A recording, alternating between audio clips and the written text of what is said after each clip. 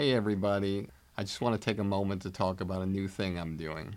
Over the years, many of you have reached out to me telling me how much you love the podcast, but also wish there were more personalized takeaways and more in-depth interactions with our guests to hear what they think about comedy. This is why I'm now launching my new digital academy, Blueprint for Success. With exclusive interviews and comedy philosophies of stars and industry veterans, personalized versions of the industry standard podcast, commercial-free, and one-on-one coaching time with me. Blueprint for Success will give you the powerful tools that will take you up the elevator beyond the competition and reach the highest possible levels to achieve your dreams.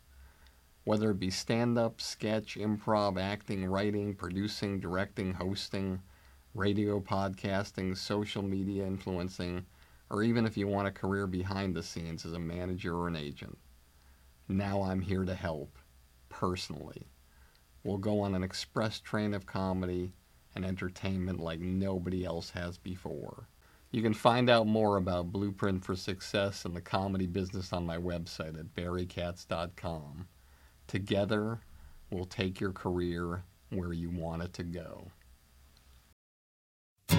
You are about to listen to an original episode of Industry Standard with Barry Katz. If you'd like more info on our schedule of upcoming shows, which will be available for download every Monday, or how to reach Barry through Twitter, Facebook, or email, go to barrykatz.com.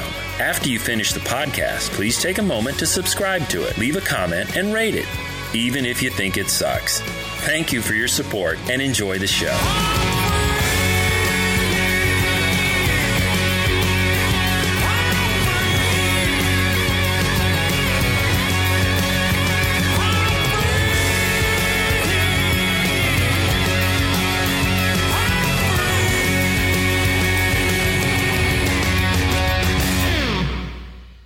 Welcome back to another episode of Industry Standard with me, Barry Katz. I am pumped today because I have been trying to get this guest that I have in front of me right here into the show for, I'm going to say, a year and a half. He was one of the first people that I ever wanted to have on the show because what I love about him is he is not only a great leader of men and women, but he's also a phenomenal artist. And I know sometimes he doesn't think of himself as an artist. He thinks of himself more as an executive producer, director. But I assure you, he is an artist. And everybody he directs, I know he has a kindred spirit with inside him. And I'm talking about Joel Gallen, who is sitting across from me, who I have known, I think, my entire career, way back from when I was in New York, hanging out at the Cosmic Diner on 57th and Broadway underneath MTV, which was above the Coliseum Books building on 57th and Broadway, around the corner from the Hard Rock Cafe. And oftentimes I would see him there. And then the MTV building, I believe, moved down to Times Square. But before that, I saw him a lot with his cast of characters. But I think before I start this cold open, I want to just say thank you all very much. You guys have been amazing. And I know I'm a broken record, but I just can't believe how wonderful it's been. And this is going to make you laugh, maybe. But I spoke to a rabbi. I guess you'd call him my rabbi. And I spoke to him this morning. He said, "What are you doing that makes you happy?" Well, I said, "I'm doing these podcasts and they're really wonderful. And I feel like I'm able to give something back." And he said, "Barry, I just want to let you know something. They're giving back to you just as much as you're giving to them." I said, "I don't understand." He said, "Barry, you cannot give anything unless somebody is willing to receive it. And the people who are willing to receive it are the ones that are giving back to you. So everybody who listens, they're giving it back to you when they comment, when they write you a letter, when they email you. That's fulfilling you and you're fulfilling them." And it's true. You guys are unbelievable. You send so many amazing messages. And I am so grateful. I'm also grateful for you using the Amazon banner on the barrykatz.com website. Again, it doesn't cost you anything extra, and it helps the Barry Katz Jewish boy college fund, as I say. So I look at Joel Gallen, and I always do this. I always look at my guest, and I never know what I'm going to say. And I like to tell a story that sort of has a 6 degrees of separation, which I normally do later in the show, to the guest. And for those of you who don't know, and I'll share this in my introduction of Joel, he's produced the last 12 Comedy Central roasts. And I have a lot of stories I could tell around the roast. A lot of things that people don't know about me and the roast. One thing I'll tell everybody that you don't know is myself and a young comedian named Jeffrey Lipschultz used to hang out at the Friars Club in New York City.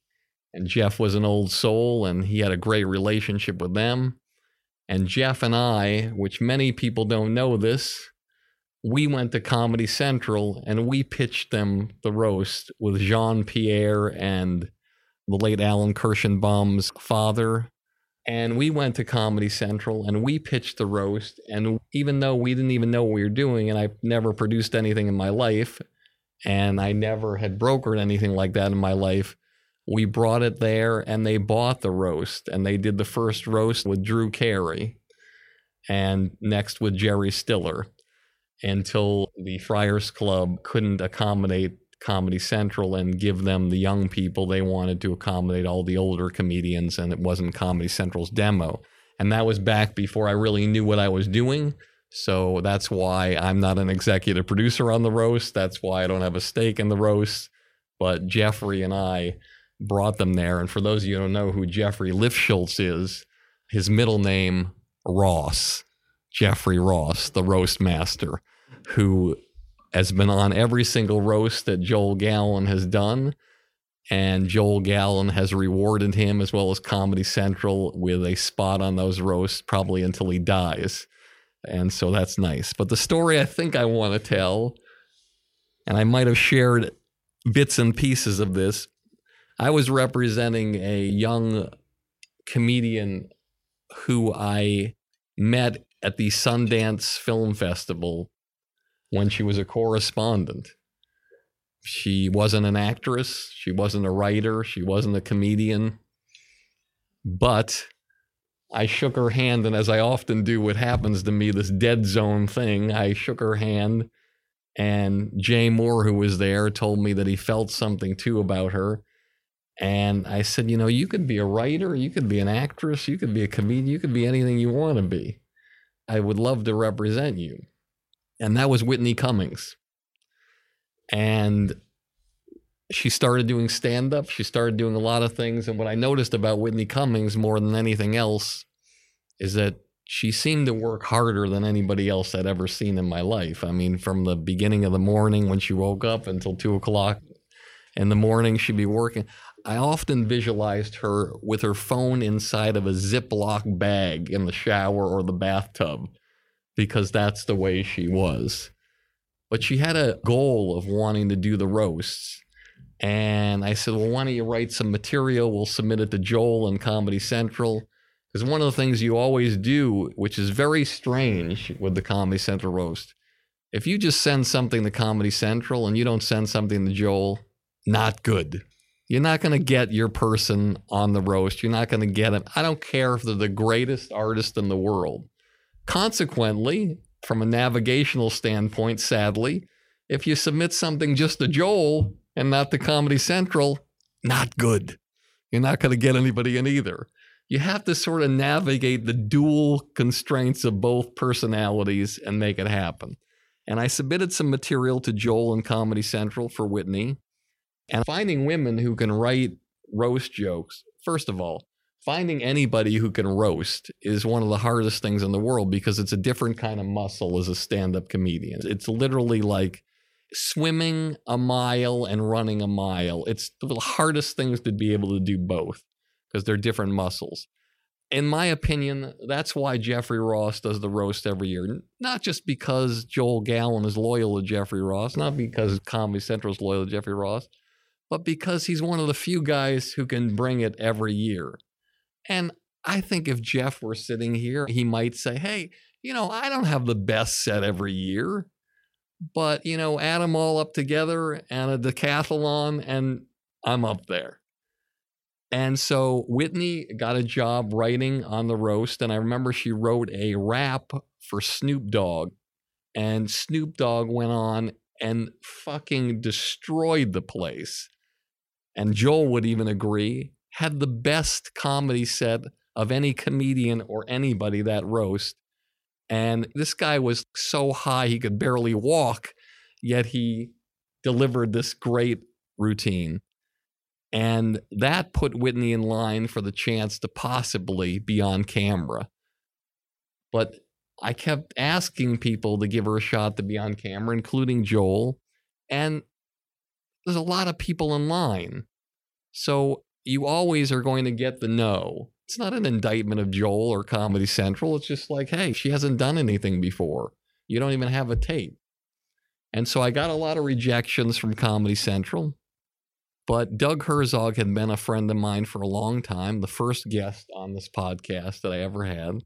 I asked a favor of all people, Tom Arnold, to let me have her perform on a roast of Peter Berg at a benefit. She did it. It was great. I sent it, again, against my better judgment, and it's not something that will ever help you in life, always to do this, but when you're representing an artist, you have to fight for the artist, and I'd already experienced all the no's. So I sent the video just to Doug Herzog. I didn't send it to Joel Gallen. I didn't send it to all the executives at Comedy Central in charge, which is against everything I just told you guys to do. But when you've gotten no's from everybody, desperate times call for desperate measures. And I knew that what's the worst thing that could happen? Joel's going to be mad at me for a year. Comedy Central's going to be mad at me for a year. But the best thing that could happen is maybe she'd get the gig. And what happened was Doug saw it. And as I remember an assistant telling me, who worked there, who shall remain nameless, they said that Doug sent it to everybody with a caption on the email that said, "Why don't we book women like this on our roast?" And I got the call that she was going to be booked on the roast of Larry the Cable Guy. She was so excited, but the way the business works, sometimes great times don't last long. And we have the commitment, everything's great, and then I get the call 6 weeks, 8 weeks before, "Barry, we're sorry. We can't use her for the roast. It's not going to happen." I said, "What do you mean it's not going to happen? You gave the commitment that it's going to happen." "Barry, it's not going to happen." I said, "Well, that's not fair. I mean, you have to at least give her the next roast or something." And they gave her the next roast of Joan Rivers. Presumably because Larry the Cable Guy had his own people that he wanted and he didn't want her, but I don't know the facts of that. So what I want to tell you guys is that Whitney Cummings went on the Joan Rivers roast, and one of her first lines was, "Joan, you look great. I loved you in The Wrestler." And then she went on to completely annihilate that night and do something that every artist or everybody in business, including Joel Gallen, needed to do early on. It doesn't matter that you get a big break. That's wonderful. But that doesn't ensure you anything. You have to go on and you have to exceed everybody's expectations.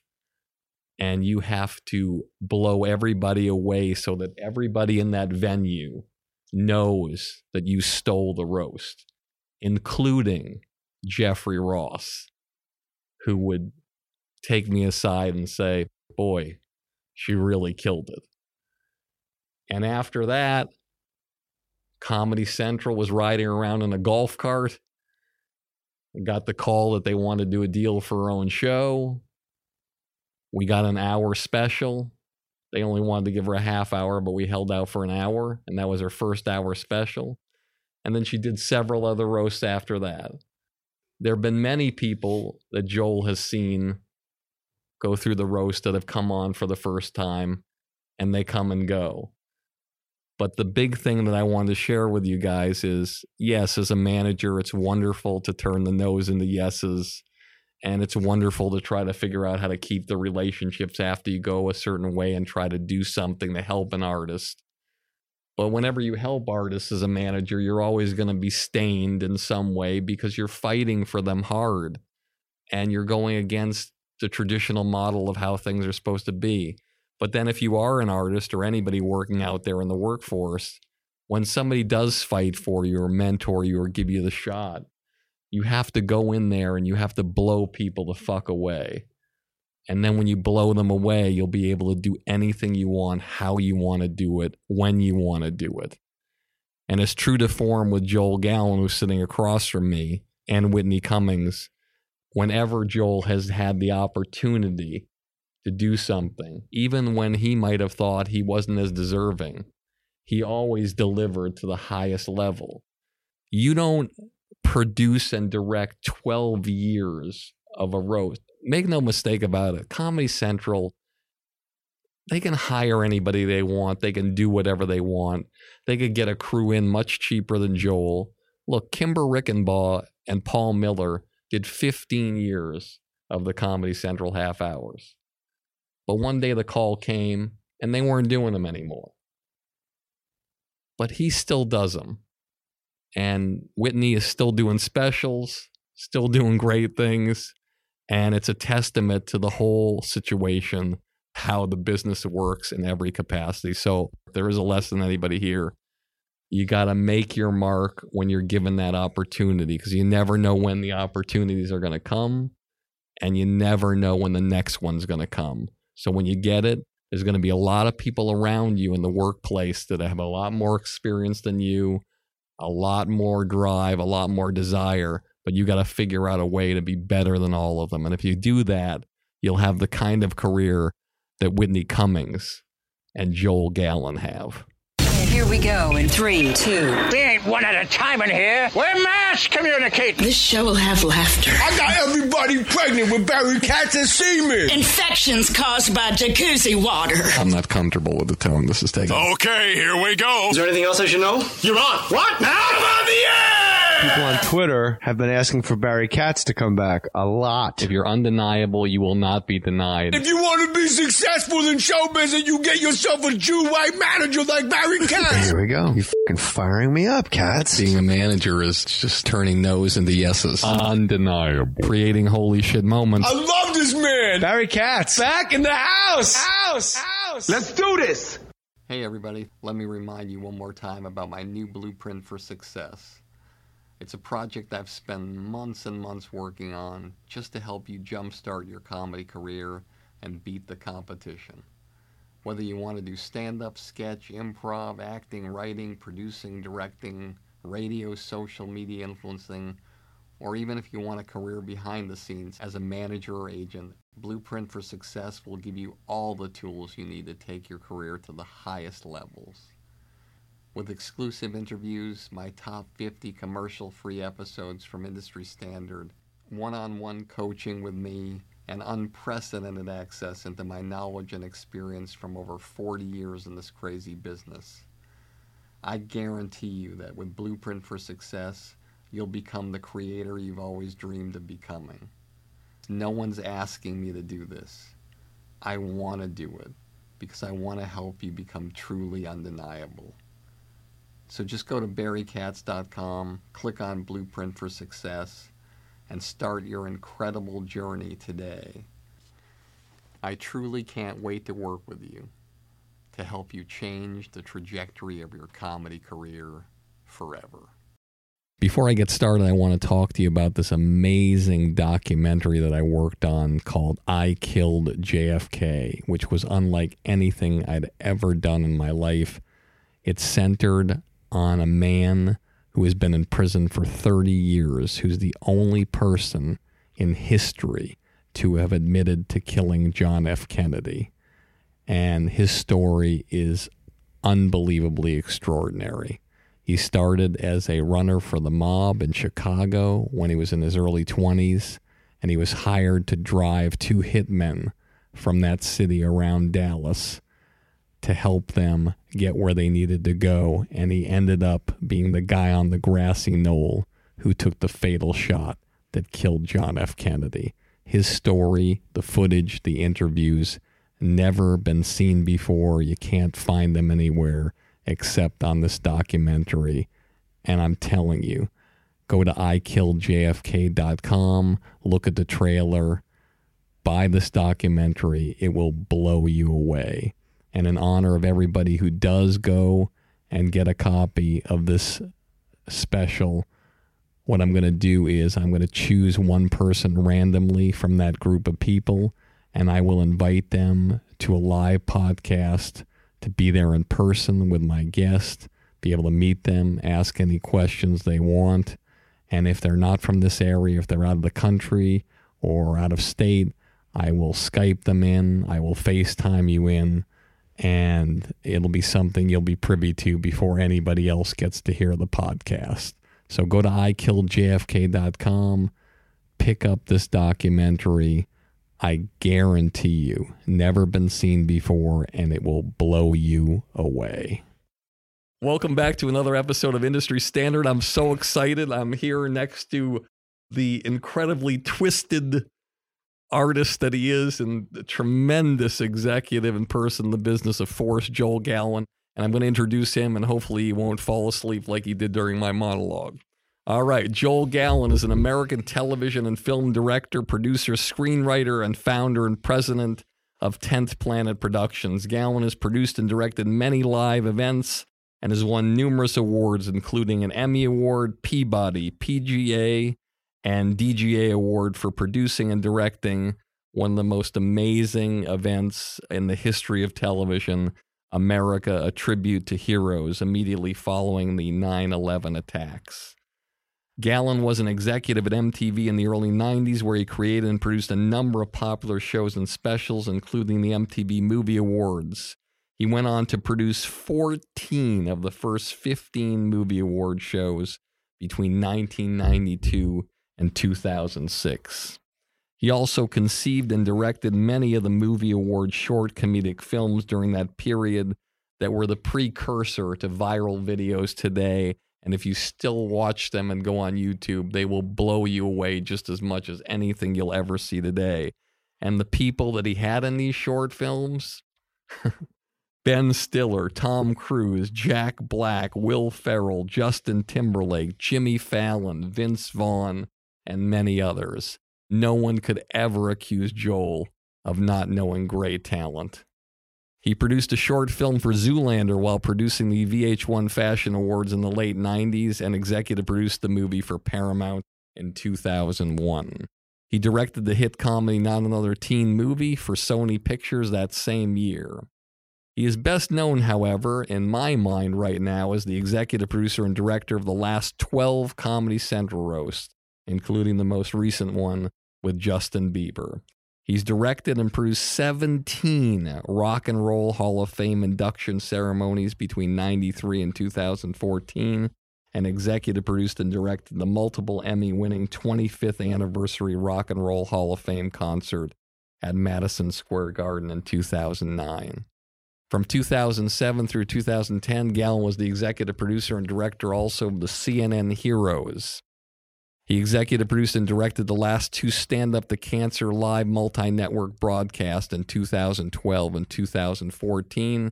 And in 2014, the broadcast raised more than $100 million for new clinical trials. He also produced and directed the Concert for Valor for HBO in November of 2015, held on the Mall in Washington, D.C. Gallen was the executive producer of the two primetime reality competition series, The Sing Off, an a cappella competition series for NBC, and America's Best Dance Crew, a dance competition series for MTV. And in 2015, Gallen executive produced the 30th Independent Spirit Awards show. Ladies and gentlemen, please welcome my guest. Really an honor and an amazing man, and I'm so, so proud and happy to have him here.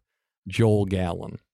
Happy to be here, Barry. Thanks for inviting me. Are you okay? Whenever I'm around you, you always seem like you're having a day from hell. I am having a day from hell today, but I'll just keep that to myself. But I know that it's been a long time. You've invited me several times, and I've been trying to get here, and I didn't want to postpone it any further. So in any form or fashion, I'm glad to be here. One of the things about you that I know about you, and you're probably going to jump right up and be like, oh, God, do we have to talk about this? But I don't care because I'm going to say it because I love my family and I love my boys. And one of the things that I have a kindred spirit with you about is I know that you are a really, really strong family man and you are an enormous influence in your child's life. And I always respected you for that because a lot of people don't understand when they're meeting with people or what they're doing or how they're doing. They don't understand what might be happening with that person that day. But I happen to know that you have a huge responsibility in your personal life and that you really are dedicated. And that always makes me happy when I see you because I know that about you. But a lot of people don't understand. So when they have you come to a room or something, they don't know what happened that day or how things were, if somebody was sick or you had to bring somebody here, because I know that it's all on you. And I just want you to know that I think about you and I respect you for that. Well, I appreciate that. And as a matter of fact, that is why I was late today, because my son was home from school, Max. And I feel like whatever he has, I'm starting to come down with. But thank you for saying that. Max is a very important part of my life, the most important part of my life. And I'm his number one fan and his good friend and supporter and cheerleader. So I appreciate that you've noticed that. And it's certainly it's one of the, I think, good things about having a child a little bit later in life and a little bit later in my career, because if I had my son, maybe earlier when I was in the middle of my workaholic phase, which I sort of still am, but I've backed it off a little bit, I probably would have missed a lot of important things and missed some really special moments in his life. And now that I've, been able to sort of take, on projects only the ones that I really want to do and that I'm really passionate about and really pick and choose them, it affords me the time to spend a lot of quality time with my kid and really appreciate and really, value every moment, because, it goes fast. My son was 3 yesterday and he's 11 today. So it is flying by, and I'm grateful that I'm able to spend the amount of time that I am able to spend with him. What shows do you let him watch that push the limit? Well, he loves Saturday Night Live. I mean, this is a kid that can't wait to wake up on Sunday mornings because obviously he can't stay up late on Saturday night. And he just at 7 o'clock in the morning, he'll wake me up and said, can I, because it's always on the DVR, can I start watching Saturday Night Live? And now I let him watch it. It used to be I'd watch it with him. So I'd fast forward through inappropriate sketches because there always are a handful. But now I feel like he gets it and he understands it's all for the sake of comedy. But he pretty much is a student of Saturday Night Live right now. And the old shows too. He loves when he sees that at 10 o'clock, sometimes on Saturday nights, NBC runs some of the old classic shows, and on YouTube he catches them. So he knows, and he has an incredible memory for comedy and for music. And he could remember, he'll watch like an Adam Sandler bit a couple times, and then he'll remember the entire bit, and he'll just recite it to whoever wants to listen. So he really, I don't think he wants to be a comedian or a performer, but he does like being funny. I don't want to talk so much about family. I want to talk about your career. Sure. I want to talk about everything, but I wanted to let you know that there's also something about you, the elephant in the room for me always. What I've always felt about you is that there's a darkness about you. You know how certain people, they walk in the room and it's like, everything's going to be okay. Happy, sunlight, shining. And you're always the kind of guy who walks in a room and it's almost like Pigpen. You got that cloud that's sort of like that dark artist cloud around you. A thunderstorm, yeah. Do you notice it about yourself? Yes. And what is that? Well, I think it's just I'm fiery. I'm fiery. I'm passionate. I'm a perfectionist. So I think that everything is for the love of what I'm doing, but I will stop at nothing to accomplish, that final product needs to be, as great as possible. And sometimes my style of getting to the finish line doesn't sit with everybody, as well as others. Others who know me, like you, and respect me and, have seen my work, understand the process, as you referred to in your cold open. I'm an artist. And I do agree. I am somewhat of an artist besides being just a producer and a director.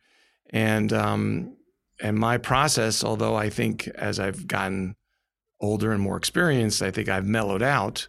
But I feel like my best work of my career is when I'm the most passionate and the most fiery and the most like, we got to get it done and we got to get it done this way.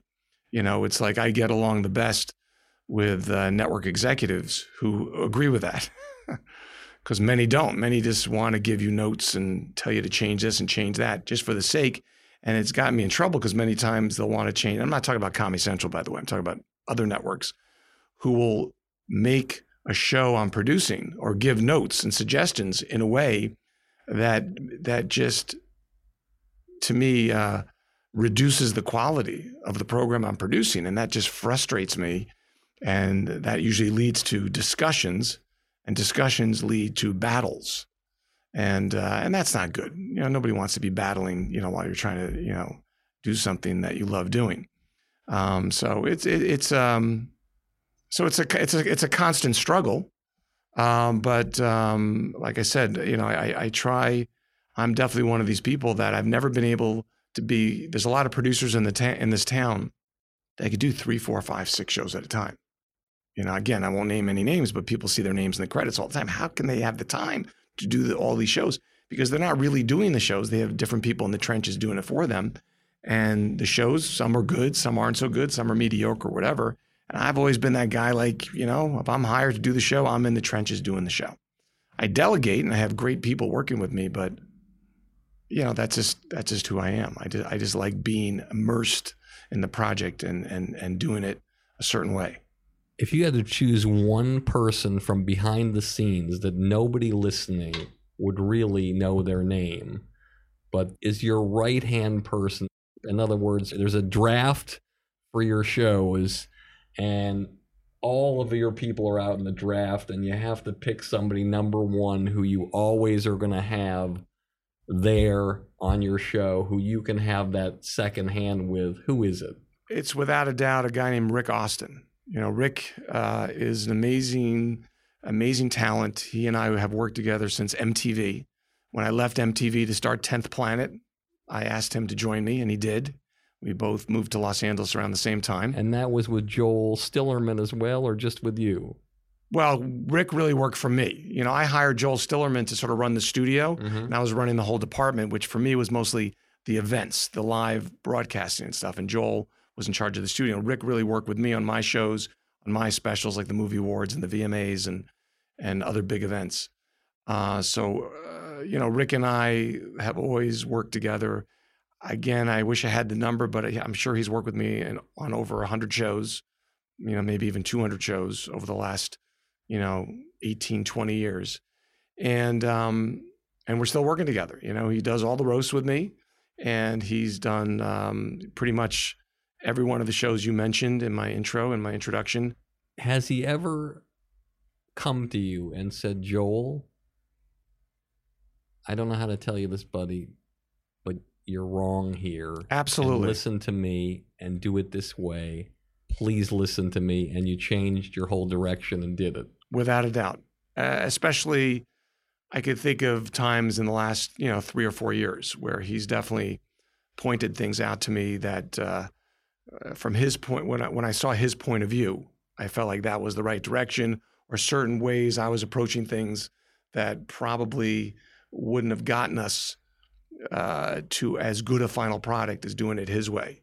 And at the same time, it's a give and take. Sometimes he's doing certain things a certain way, and I have to point things out to him, to get him and I to be, achieving that synergy that when we do achieve it, we are a pretty dynamic duo.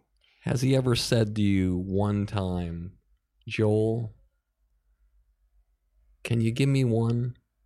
Can you just give me one to do, and you just come in you direct, and you go and let me take this one from cradle to grave. Will you let me have one? He doesn't have to ask me that because it's already happened.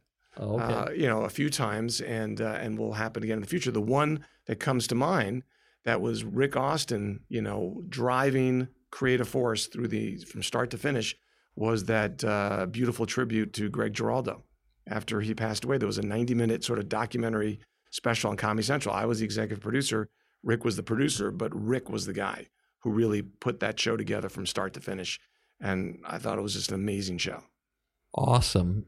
That makes me very happy, because a lot of times when I sit across from you or I talk to you, I feel like I'm talking to Jerry Bruckheimer because I'm talking to a guy who literally is the number one guy at the top, and then there's nobody else. There's this big gap between people below him. Right. And that makes me feel good that that's the way it is. And by the way, there are a handful of other people that we won't go into now because we don't have time, but there are other people that are, just one step removed from a Rick Austin, that I've been very loyal to, and they've been very loyal to me over the last 20 years.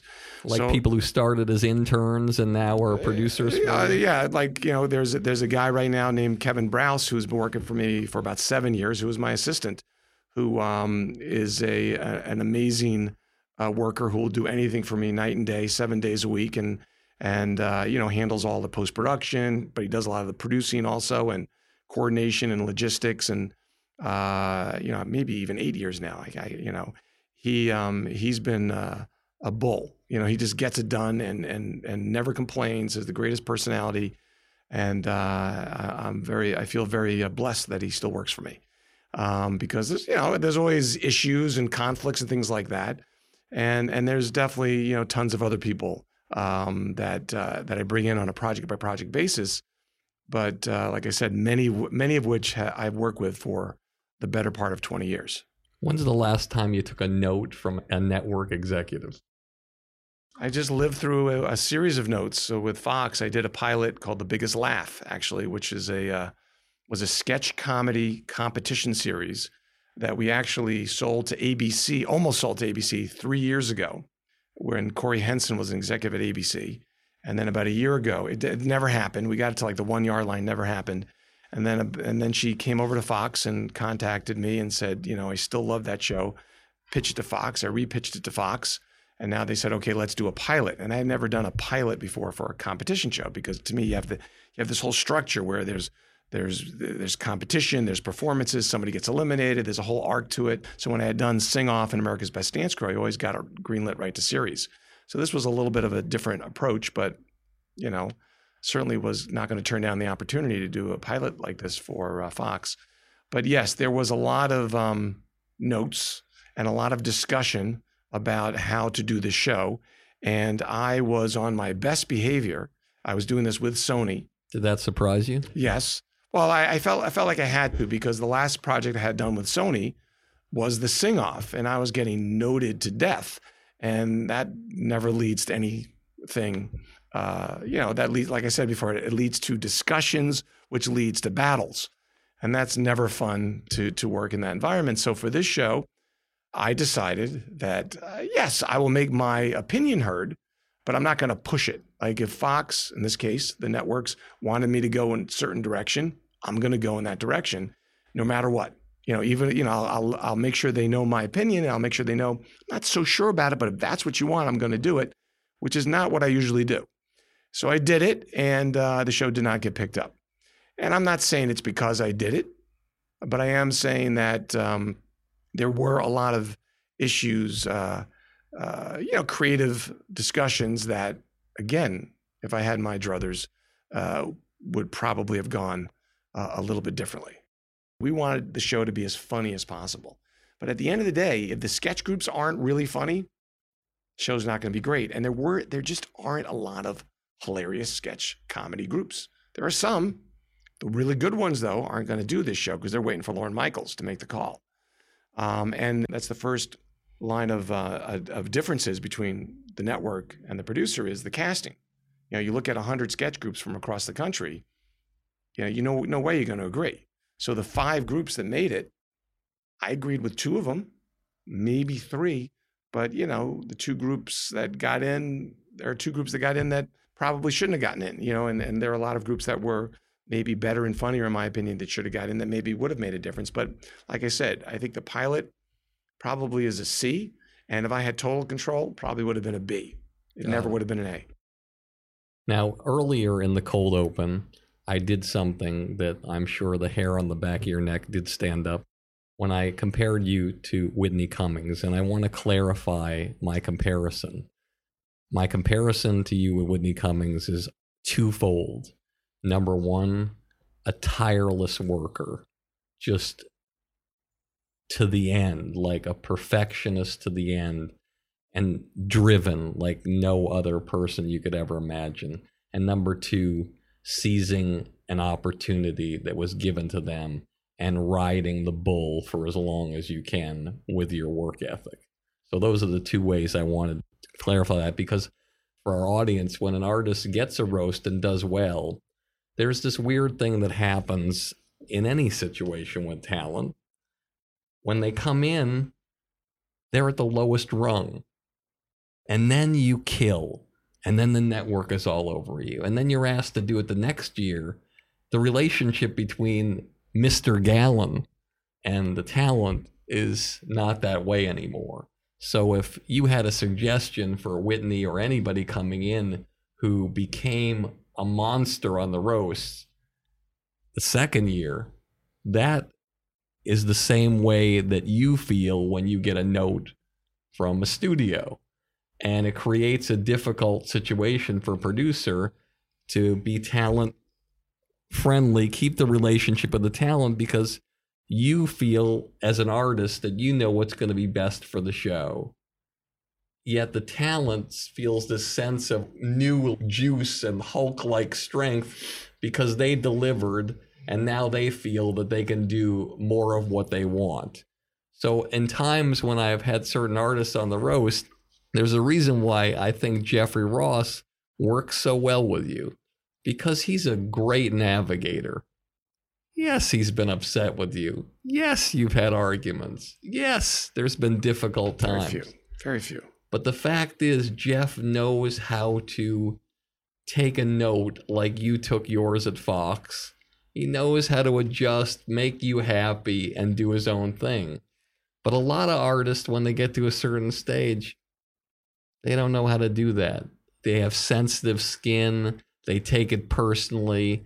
And relationships aren't as strong as they were in the beginning because they just don't understand that it's business and that this is a process, and don't take everything personally.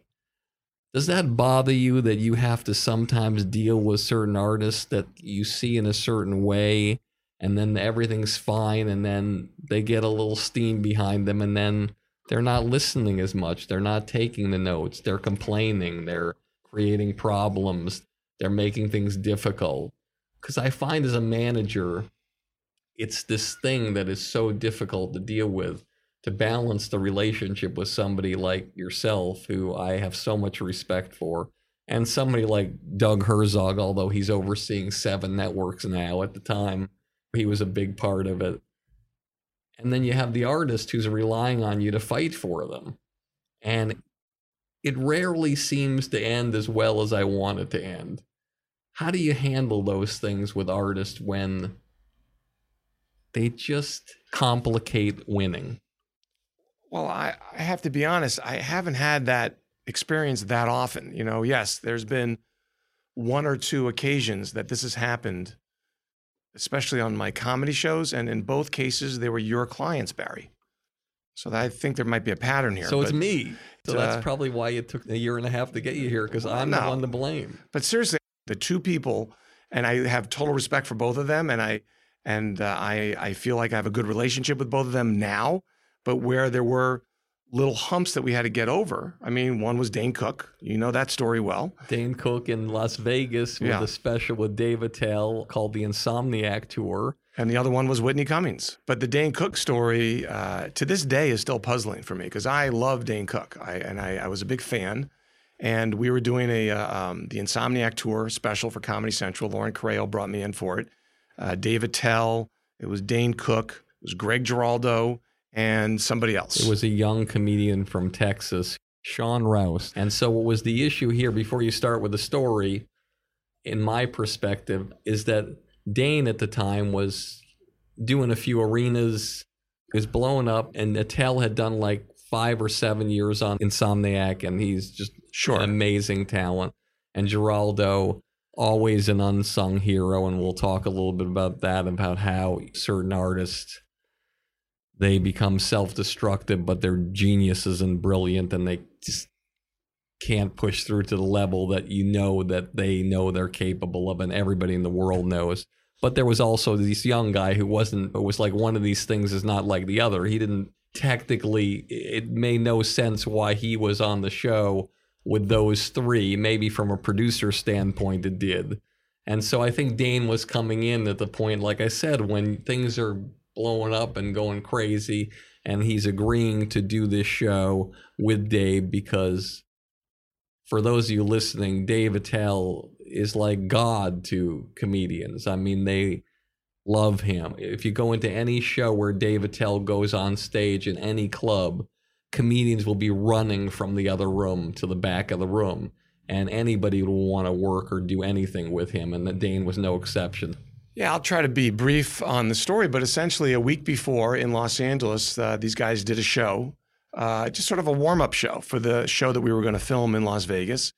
And Dane went in there and did his Price is Right set that just crushed. You know, I was in hysterics. The entire place was laughing their asses off, and that was great. And I was very excited. And we go a week later to Vegas. We go to film it, and Dane comes out to close the show. Attell had him close the show. And you did 2 shows. We did 2 shows at the House of Blues. And Dane comes out and does a relatively solid set, but never gets into this 8-minute section of his set that he showed us the week before, because I figured, he showed it to us. He saw it killed. And that was the reason he was doing his set the week before. It was like, I'm trying out the material. And usually when comedians try out the material that kills gets put into their set that's going to be filmed for a television show. That's the way I understood it usually. Anyway, he doesn't do any of this material. And I thought his set could have benefited from it. I didn't say his set was bad. I thought his set was good, but I thought his set could have been great, and I thought adding that material would have been, the icing on the cake. And so there was a little after thing at some room at the House of Blues. I remember seeing you at the after show party of some sort. And I talked to you about it first. And you said, well, talk to Dane about it. And I did encourage you to talk, Yes. which is very rare for me to do. Sure. But I did that because, again, I consider you an artist. And ordinarily, if it was just a producer who I didn't consider an artist, I would be the liaison 99 out of 100 times. But I felt, coming from me, as much as a great relationship I had with Dane, and I always felt like I could talk to him about things, and he would always consider very strongly what I had to say. And I never, whatever you've heard about Dane Cook, he never raised his voice to me. He never did anything disrespectful to me. My relationship with him was always great. I can't say that the same with other people, but for me, it was always great. Sure. But I wanted you to be the artist telling the artist. Yeah, so I had a very casual chat with him. And by the way, it wasn't just me feeling this. It was Lauren Correo and other Comedy Central executives who had seen the show in L.A. the week before. Well, listen, we all want our show that we're doing at that moment that's going to be broadcast on Comedy Central a couple weeks later to be the best it could be, as always. So I talked to him about it, and he basically said to me that he was going to be doing a DVD of his own set, of his own material, and he decided that he wanted to save that material for that DVD. That's the impression I got, something to that effect. Again, this was many years ago, so I can't remember the story. So I said, well, think about it.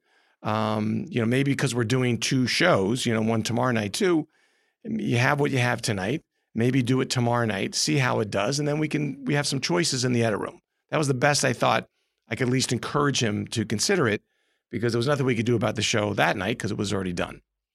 So the next day, I called him in the hotel and left a message. He didn't call me back. And so I had no idea if he was going to do it or not. You know, we didn't really see each other that afternoon. There was no reason to rehearse again. It's a stand-up comedy show. We had already blocked it. You know, the cameras are in place and all that stuff. So he comes out, the same thing at the end of the night, and does his set very similar to the night before. And again, same kind of audience reaction. It was a lot of chuckles, you know, a few laughs, and, you know, not everything was definitely working, not a lot of home runs. And then he shifted gears into this home run, you know, routine that he had done the week before in LA, and the place went nuts. After many discussions that I had with him that afternoon when he didn't call you back. Well, Barry, thank you for that.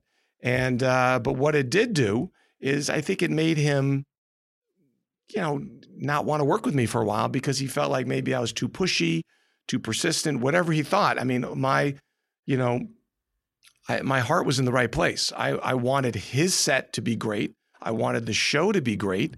I didn't do anything like, you know, that I thought was out of the ordinary for a producer to do, but it struck him a certain way. The only thing I remember is that he was about to look for a producer for his big HBO arena show.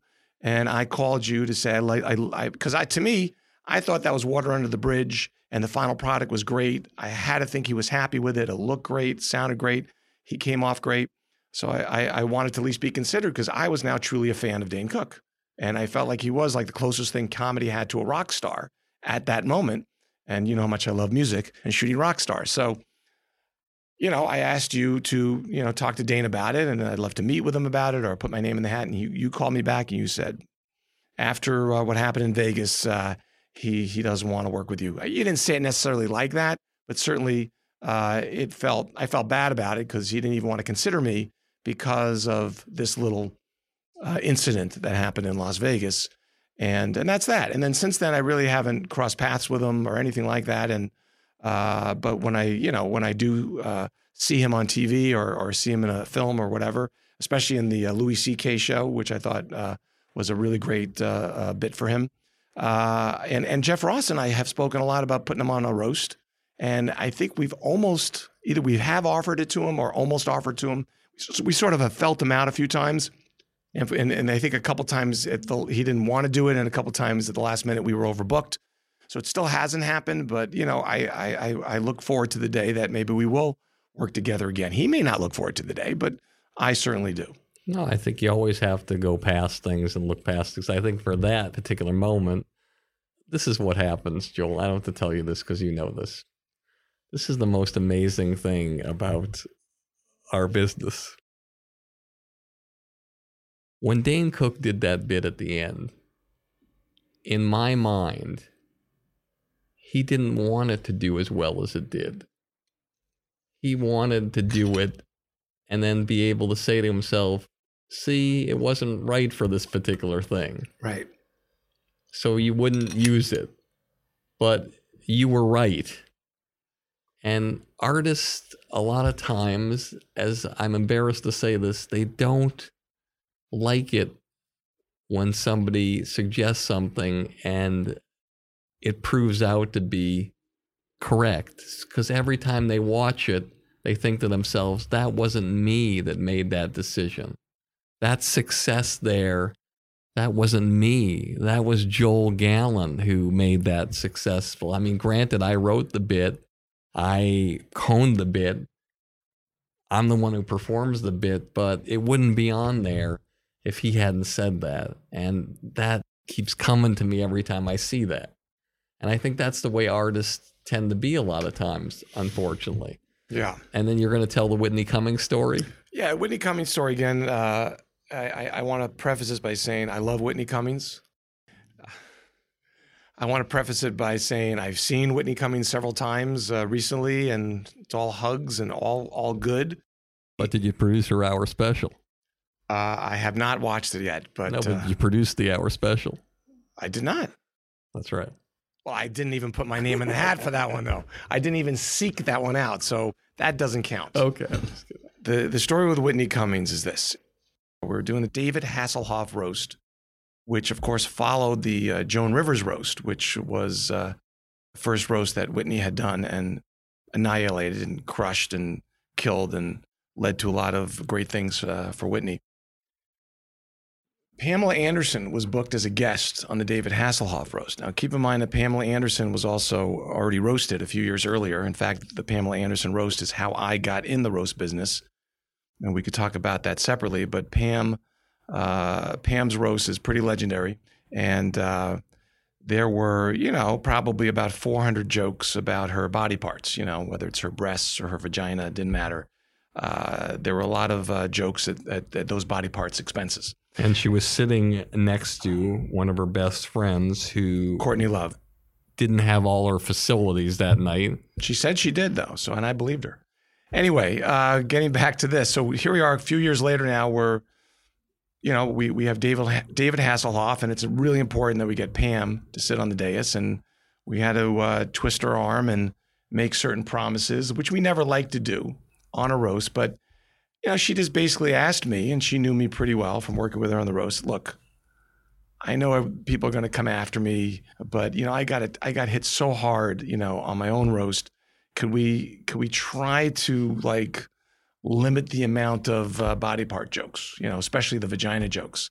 This is a true conversation that I had with her, with Pam Anderson ahead of time. So I said, I will look out for you. And we do this sometimes for certain requests that talent has to be on the dais or to be the guest of honor. We don't like to do it that much because we want it to be a free form roast and see what works. What I don't understand about it is as long as you give them edit rights to take those things out, why they would care if they hit them in front of 400 people in the roast. Well, first of all, there's about 1,400 people. Okay.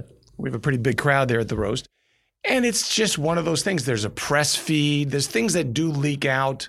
It's just a respect thing. And yes, things do happen even when we try to prevent them from happening. But for the most part, we try to manage the situation.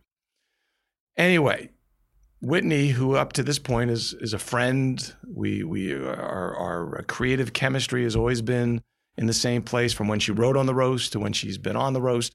Never an issue. I enjoy her. I look forward to seeing her. She comes to rehearsal. Back then, I didn't actually ask talent to send me their script ahead of time.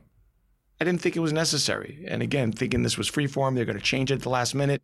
If somebody does a joke before them that's similar to their joke, they're going to change it. So we really didn't start managing the script process as much till after this particular show. So Whitney shows up. And this changed the way you ran things. It may have led to that, yes. She shows up and starts running her set. Remember, it's the David Hasselhoff roast. And as always, she's hitting everybody on the dais, leading up to multiple jokes about David Hasselhoff. But when she gets to Pam, she does 9 or 10 jokes about Pam, which is not standard fare for not the guest of honor. 1 to 3 jokes is usually what it is, but there's been exceptions to that. But she is going on and on, mostly going for really dark, mean-spirited jokes. And again, it's a roast, so we know that they're going to be in the show. And just so you all know, there's a slogan to the roast way back to the Friars roast of Dean Martin and the first roast. And the phrase is, we only roast the ones we love. Right. So the harder the joke, the more we love you. Right. Except in this particular case, you don't feel a lot of love coming out of Whitney when she was telling these jokes.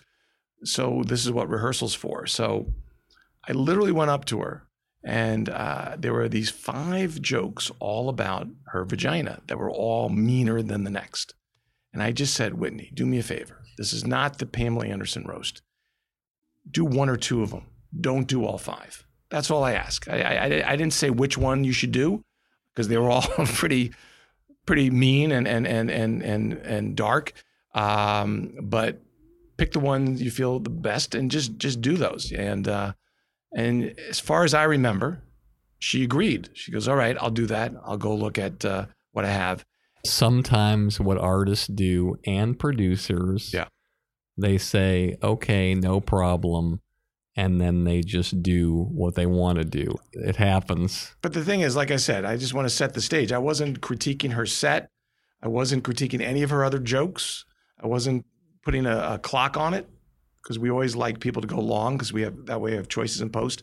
It was one sensitive issue. I wasn't even saying eliminate it. I was saying reduce it. And that's it. And boom, we come to the night of the show, one after the other. She may have even added a couple. I can't remember.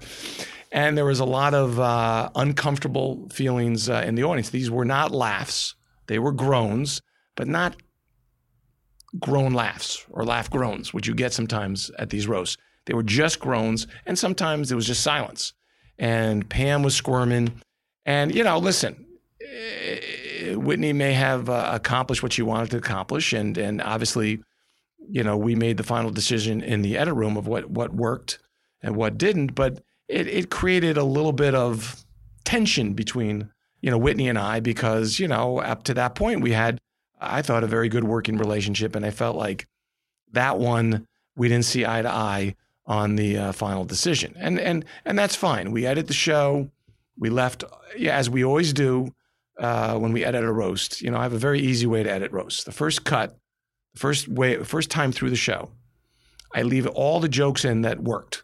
How do I know they worked? Because people laughed, or they laughed and applauded, or they groaned and laughed. It's not difficult. Usually I have to make very difficult decisions on the second and third pass, because with commercial breaks and all that, you only have about 65 minutes of content. And usually we have 80 or 90 minutes of really good roast content. So that's where it gets more difficult. So I did what I always do, and Jeff Ross and other comedians, as always, were very complimentary about the cuts and were very pleased with how they turned out. I don't consult with any of them during the process. I just do it with Comedy Central, obviously. And Whitney's set, I thought we got it down to a nice tight 3.5 minute set. Wall-to-wall laughs, very good energy, very funny. Still had some of the mean-spiritedness that she wanted to be in there. We didn't take all of it out, but we took some of it out.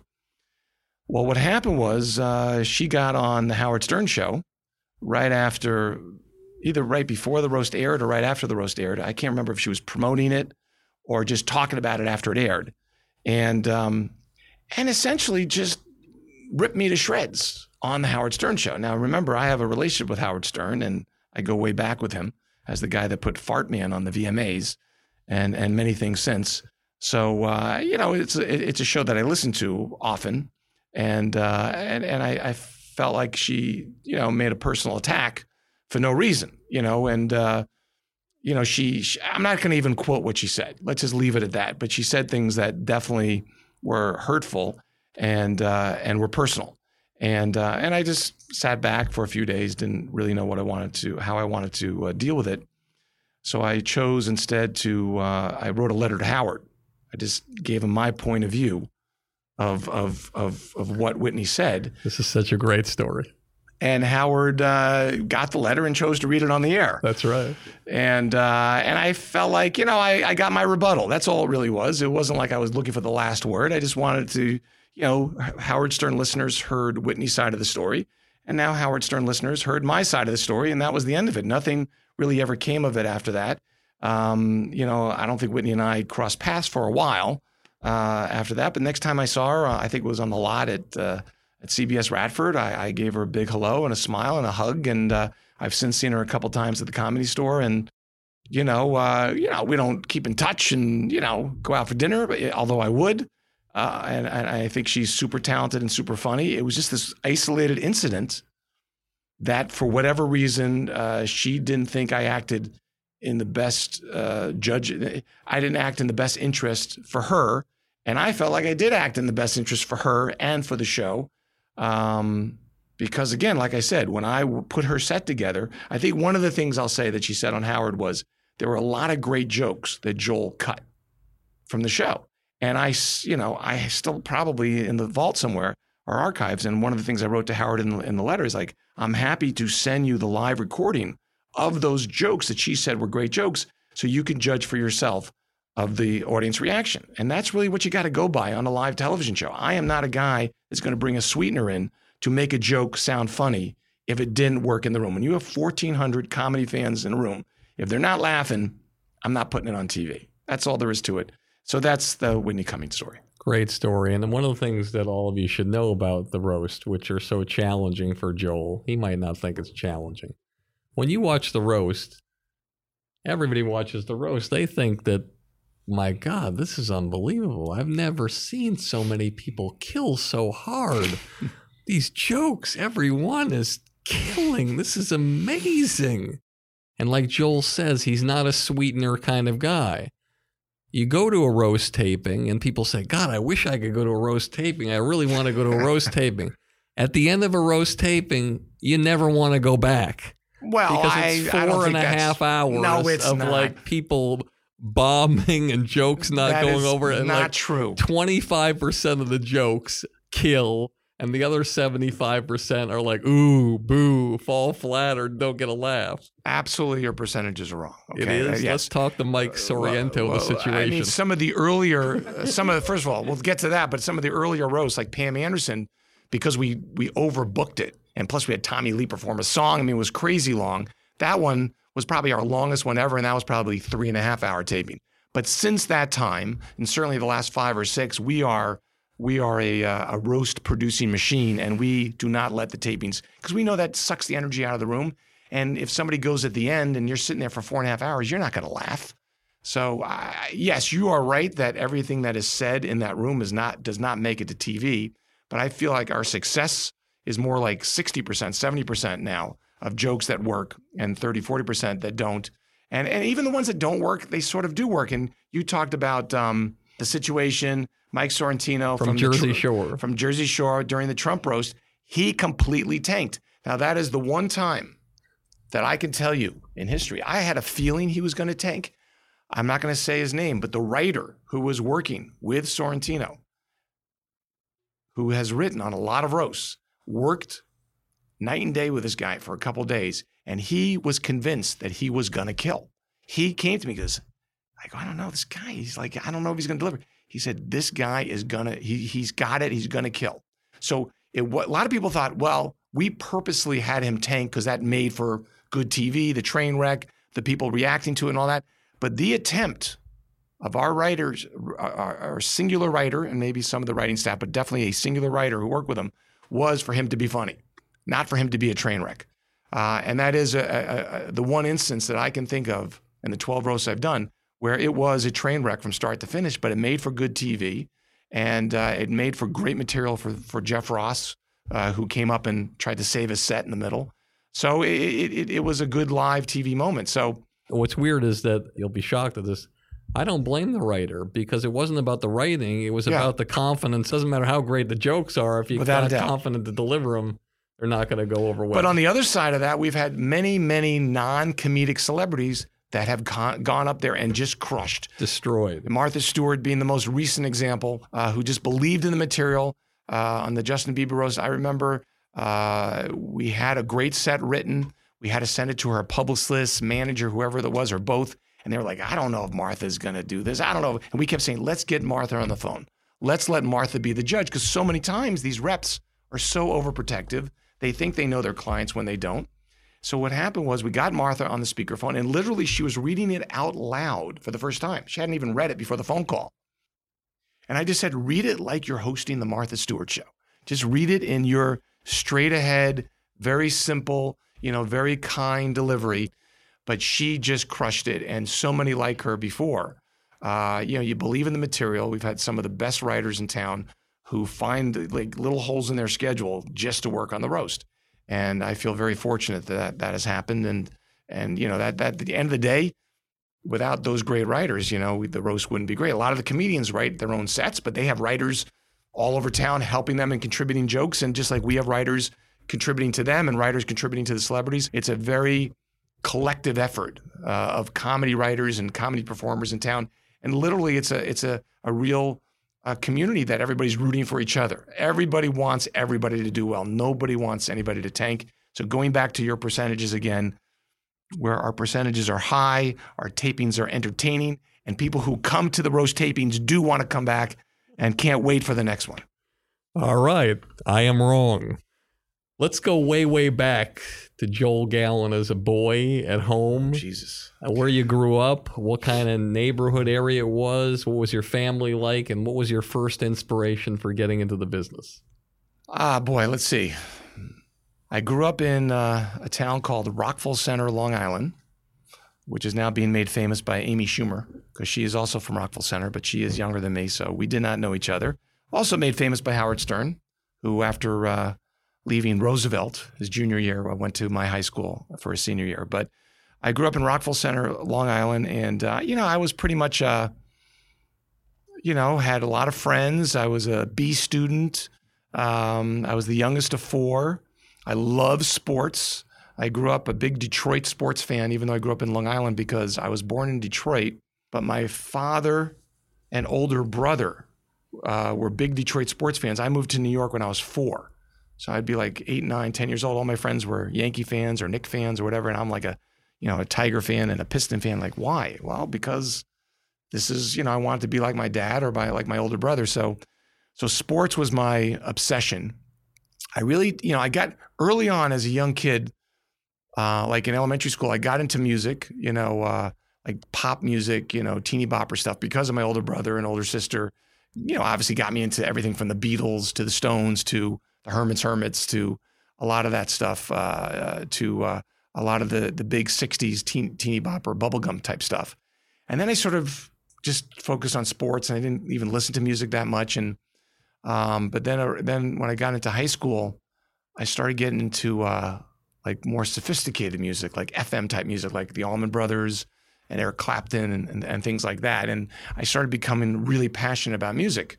And although I had a good sense of humor, and I felt like my dad was always a wisecracker and stuff like that, I never saw myself in the world of comedy in front of the camera or behind the camera.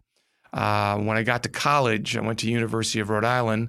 I got more obsessed with music, and was on the concert committee, promoting concerts at school. I was working at the radio station playing music, and again, had a sense of humor, had a good appreciation for comedy, but comedy was never really on my radar as a business. And when I graduated college, I was a marketing major, actually. I was a business major, and I had pretty good grades, and I had job offers from like Xerox in Boston and Texas Instruments in Houston. I was going to go the corporate executive route. But the last day of school, my senior year in college, I met a guy who was working at ICM named Rob Light.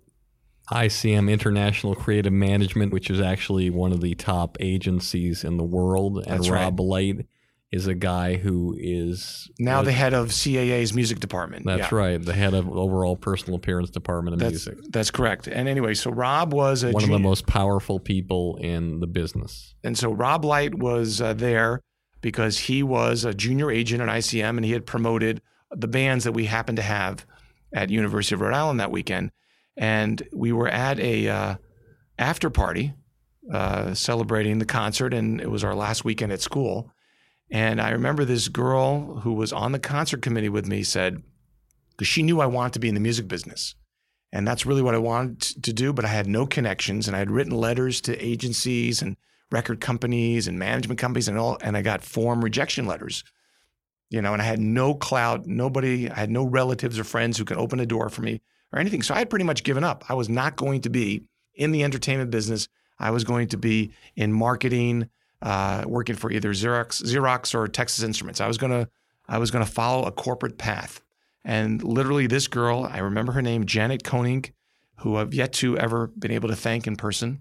And she said, she had met Rob Light. She goes, you should talk to Rob. He's an agent at ICM, and maybe he could open a door for you. And I said, every time I talk to an agent, they just want to sell you something. I'm not going to do that. So I sort of shied away from it. And then later in the night, I just happened to be standing like right next to Rob Light. I didn't realize it. And then Janet, again, did her thing. She goes, I see you must have met Rob. And of course, now I had to meet him. So I introduced myself, and he was a very nice guy. And we talked, for about a half an hour. And I lived around the corner. I ran home, got my resume, gave it to him. And he said, well, look, when you graduate, give me a call, take the train into the city, because he knew I was in Long Island. And let me see if I could introduce you to somebody over there, and maybe, I can help you out. So I did what he said, came in, met with him, and then he introduced me to the office manager, Arthur Treef. And I sat down with Mr. Treef, and he said, there's no openings. right now in the mailroom, because that's where you start in the television, in the talent agency business. Yeah, in the agency business, you have to start in the mailroom. You have to do at least a year in the mailroom. There are exceptions. Yes, like Rob Light. Rob Light. He got out pretty quickly. Yeah, you got to do close to a year. And I didn't care, though, because I thought if that's my foot in the door, I was young. I didn't want to go in the corporate world, but I was halfway there. I mean, I was looking for an apartment in Boston. So the office manager at ICM said, look, we have no openings now. Give me a call in a month and maybe something will happen. He didn't say he'd call me. He said, you call me in a month, meaning like if you're still interested and we happen to have an opening, we'll see what we can do. Meanwhile, I accepted the job at Xerox. I had found an apartment in Boston. I was ready to move there in August, but I did what this guy said. I called him up. I think it was on July 2nd. And he said, you know what? We do have an opening. Can you start next Monday? And I thought, oh my God, now what do I do? I thought, I'll do it for a week. This is my whole life I'm thinking about. I'll do it for a week. And if I like it, I'll tell Xerox I changed my mind. If I hate it, I'll go continue my journey to Boston and work for Xerox. So I'm in the mailroom for a week. It's the hottest, week of the summer. I just want to stop you here.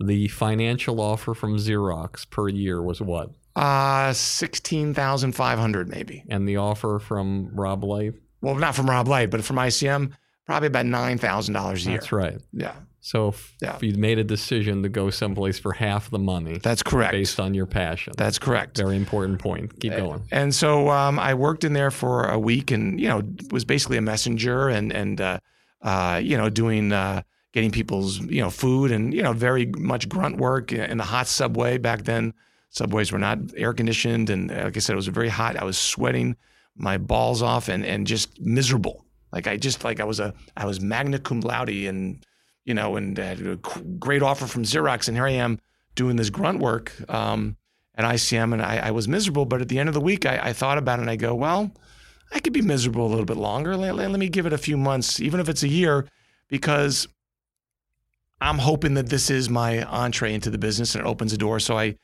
did take the leap of faith and left the corporate world before it even started and kept waiting for an opening in the music department that never came. I mean, I take that back. Music department openings did come, but there were people there way longer than me that had seniority and they got them. And then while I was in the mailroom, they started a new division, not the TV division, which represented personal, actors and actresses and stuff. They started a television syndication division at ICM. And that was my way out of the mailroom. I became a guy's assistant who was basically in charge of selling advertising time for the Richard Simmons show. And the rest is history. That was my entree into the business. And talk about your first break outside of the agency business in television. Well, my first break really was I was working for a guy named George Back, who was the head of an organization called NATPE, which is still an organization that has a big... Tell our audience what NATPE is. The National Association of Television Program Executives, that every year they all come to Las Vegas or New Orleans or New York or whatever and have a convention where they buy and sell shows. Syndicated programming. That's right. Which is programming that they buy in the different markets all across the country. That's correct. And the owned and operated stations and also other stations. That is right. And George Back was looking for an assistant because he was starting his own company at the same time. He knew the guy that I was working for at ICM, so he plucked me away and I became his assistant. And he got me involved in not only learning about syndication and distribution and advertising sales, but I also got a rare opportunity to learn about production, which I wasn't even sure I would be interested in, because there was a show in Newark, New Jersey at the time called The Uncle Floyd Show, which had a huge cult following and, was on, I think, in New Jersey, a Newark, New Jersey sort of UHF station, WWHT or something out of Newark, New Jersey. He had a show on every day, Monday through Friday, like 6 o'clock at night. It was like a kid's show for adults. It had sort of a modern day Soupy Sales kind of vibe. And I started watching this show and really sort of saw, the potential. And George also did and made a deal to let's do a pilot and let's see if we can sell it at NATPE. And so he brought in this executive named Mark Shalom, actually, who became the executive in charge of production. And we shot a pilot for like $10,000, no exaggeration. And I was like Mark Shalom's right-hand guy. So I learned, a crap load from this guy, very much on the job training. And somehow George miraculously with his sales team got this show into like 50% of the country. I still to this day have no idea how, but we actually had enough funny bits in it. It was like a low budget sketch show with no script, was really what it was. But once it went into syndication, George couldn't really afford to keep Mark around. So he basically said, Joel, you're the executive in charge of production. And I knew nothing. So I literally learned about production being in charge of this show. And one of my other big things about the show, because remember I told you my love really was music, was I was the one that was trying to get cool musical acts on it. And we had everybody from like Bananarama to Eddie Money to Squeeze to the Ramones to Paul Simon even. These people were all big fans of the show, and they would come on and do the show. The Smothers Brothers did the show. And that was like, I love doing that because it kept me sort of immersed in that sort of talent agency music business. But I'd say that was my first break in the sense of realizing that I wanted to be a producer. And who gave you the first shot to be an executive producer and create and run with something? And what was that first project where you were at the helm and yes, you're there and my God, they're giving me the keys to the castle here and I don't know if I'm ready, but. Well, yeah, I could tell you exactly what it was. It was a show. There's a show on in England, in the UK, that I think is still on called Top of the Pops. It's like the longest running music show in history.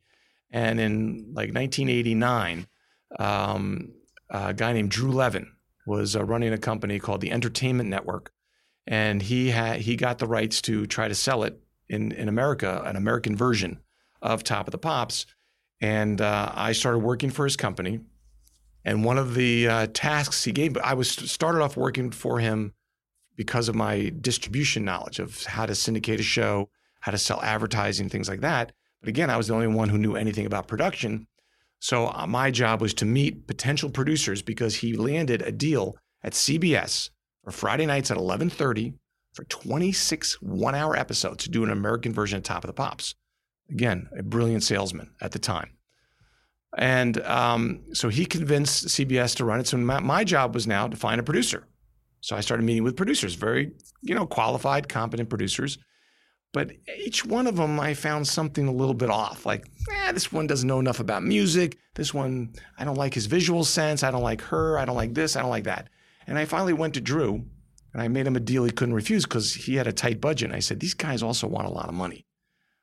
Give me the shot to produce this show. Give me the shot to produce a show, and I'll do it for I think I got like $3,000 an episode. I got like so little money compared to some of these other guys who would have gotten $15,000, $20,000, $25,000. Another pattern here is that you're working jobs for not a lot of money. Exactly. Just to get where you'll do the great work. But this was the miracle. The miracle was, think about this in 1989, how could this have ever happened today? Drew Levin goes to Michael Brockman, the executive at CBS, and says, I want Joel Gallen to be my producer on this show. What has Joel Gallen produced before? The Uncle Floyd Show. And I was a co-producer of a Cinemax Sessions thing that I did with Tisha Fine called James Brown and Friends. And that's it. I had no other experience. And in between all that stuff, it was more I was on the sales marketing side. Somehow, I never asked how, he convinced Michael Brockman that I was qualified to produce this show. And I ended up producing 26 one-hour episodes of Top of the Pops. Now, the way that show worked is half the show would be shot in London. We would take some of the stuff they were shooting, and then we would shoot our own stuff. First episode, David Bowie was my first guest, and Mick Jagger was in London. I mean, that was my first episode, first show that I'm producing, really, as the executive producer. I was not into directing yet or anything. And it was just a dream come true show. And as that show unfolded, we found out that Drew was not using all the money that he was getting for the production. And finally, we ran out of funds, and the BBC had to bail us out to finish the series. And I think Drew is in jail right now for other shady exploits. You asked me, what was my big break? It was definitely that show, because that show led to my MTV job. Because Joe Davola and Doug Herzog, and others like that, when they were looking for a new head of production at MTV, couldn't believe how good I could make a live music show look. And that's led to my entree into the MTV world. Your first show that you ever at the helm of has Mick Jagger and David Bowie in it. Well, at that level, as a producer of a network show, that is correct. Because I was going to say the first show I was ever at the helm of is really the Uncle Floyd show, but that was on a small syndicated basis. On a bigger network basis, that was my first show, and I do have a picture somewhere that you know when we lost David Bowie a couple weeks ago, I was looking for it. There is a picture that exists of me and David Bowie from that show that one day I will find and share with you. But it was just amazing because he's one of my idols. Jagger, I didn't have interaction with because he was shooting his segment in London. I've since had, the pleasure of working with Jagger on other shows, but that particular episode with Nia Peoples as the host from Fame had David Bowie in our studio, and I got to hang out with him a little bit in a moment I'll never forget. Talk about how you created the vision and sold the MTV Movie Awards. Well, I think that one was just a logical extension of MTV already having huge success with the Video Music Awards. And they were looking for another franchise and another big annual award show and another big annual special event.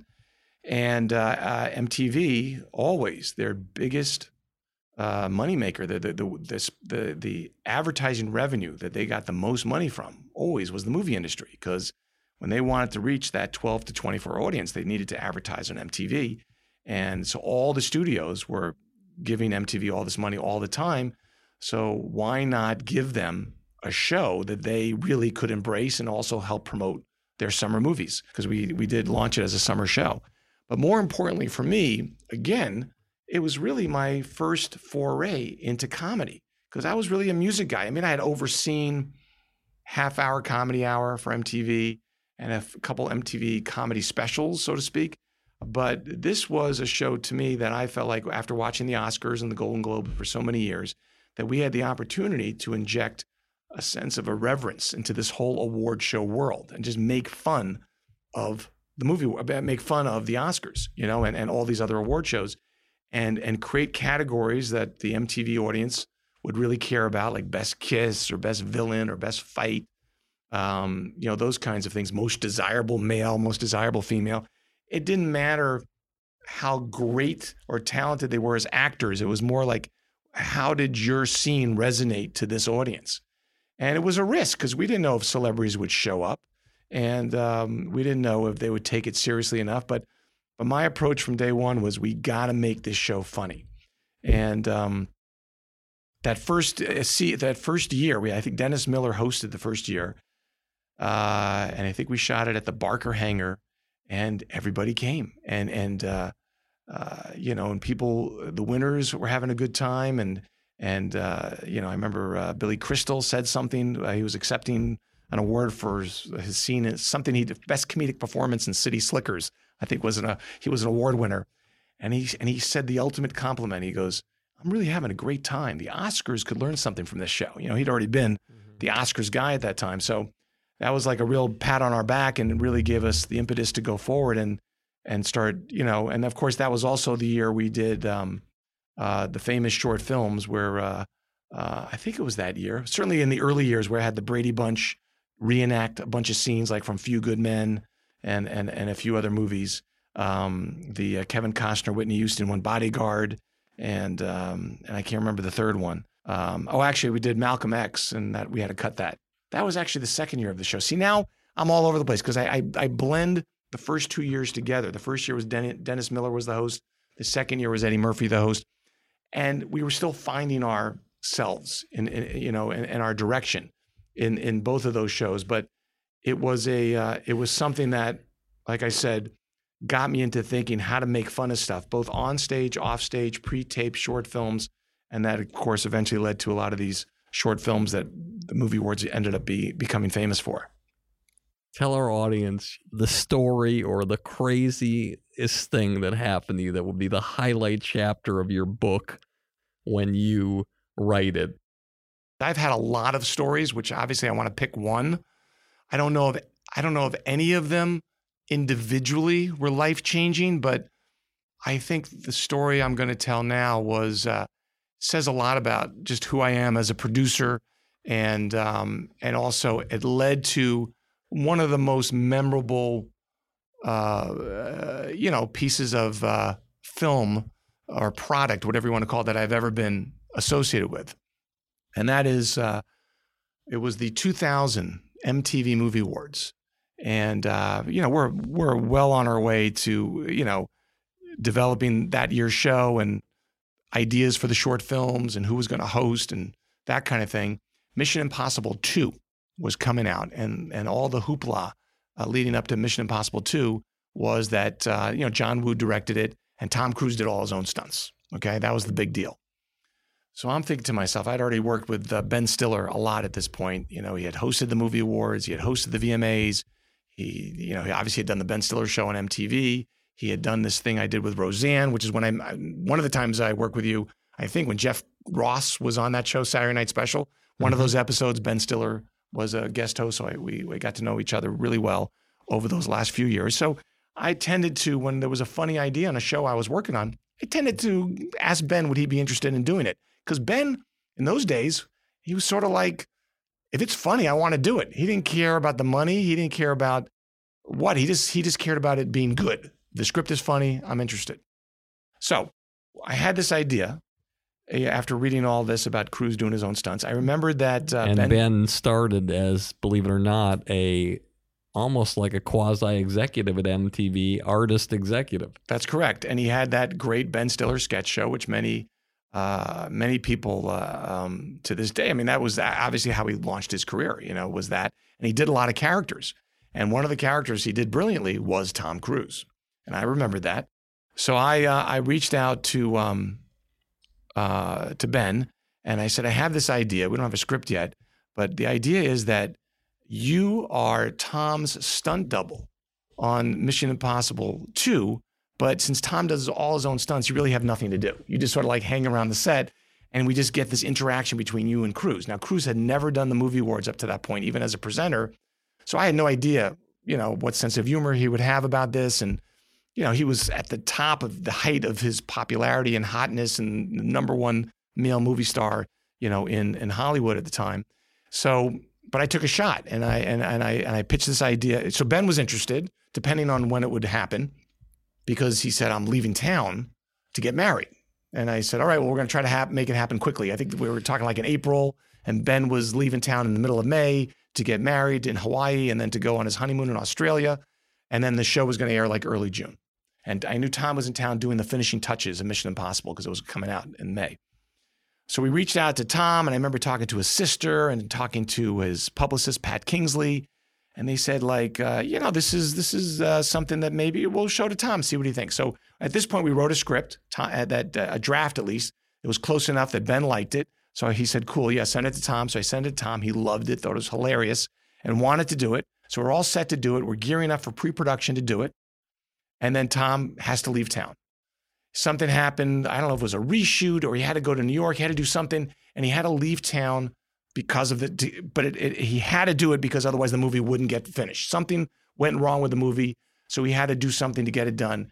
And so he had to leave town, and he wasn't coming back until Ben was already leaving for his wedding. And I was devastated because I was like this close. I was on the finish line, on the 1 yard line. And Ben was bummed too because he really wanted to do it because at that time he hadn't worked with Tom Cruise yet either.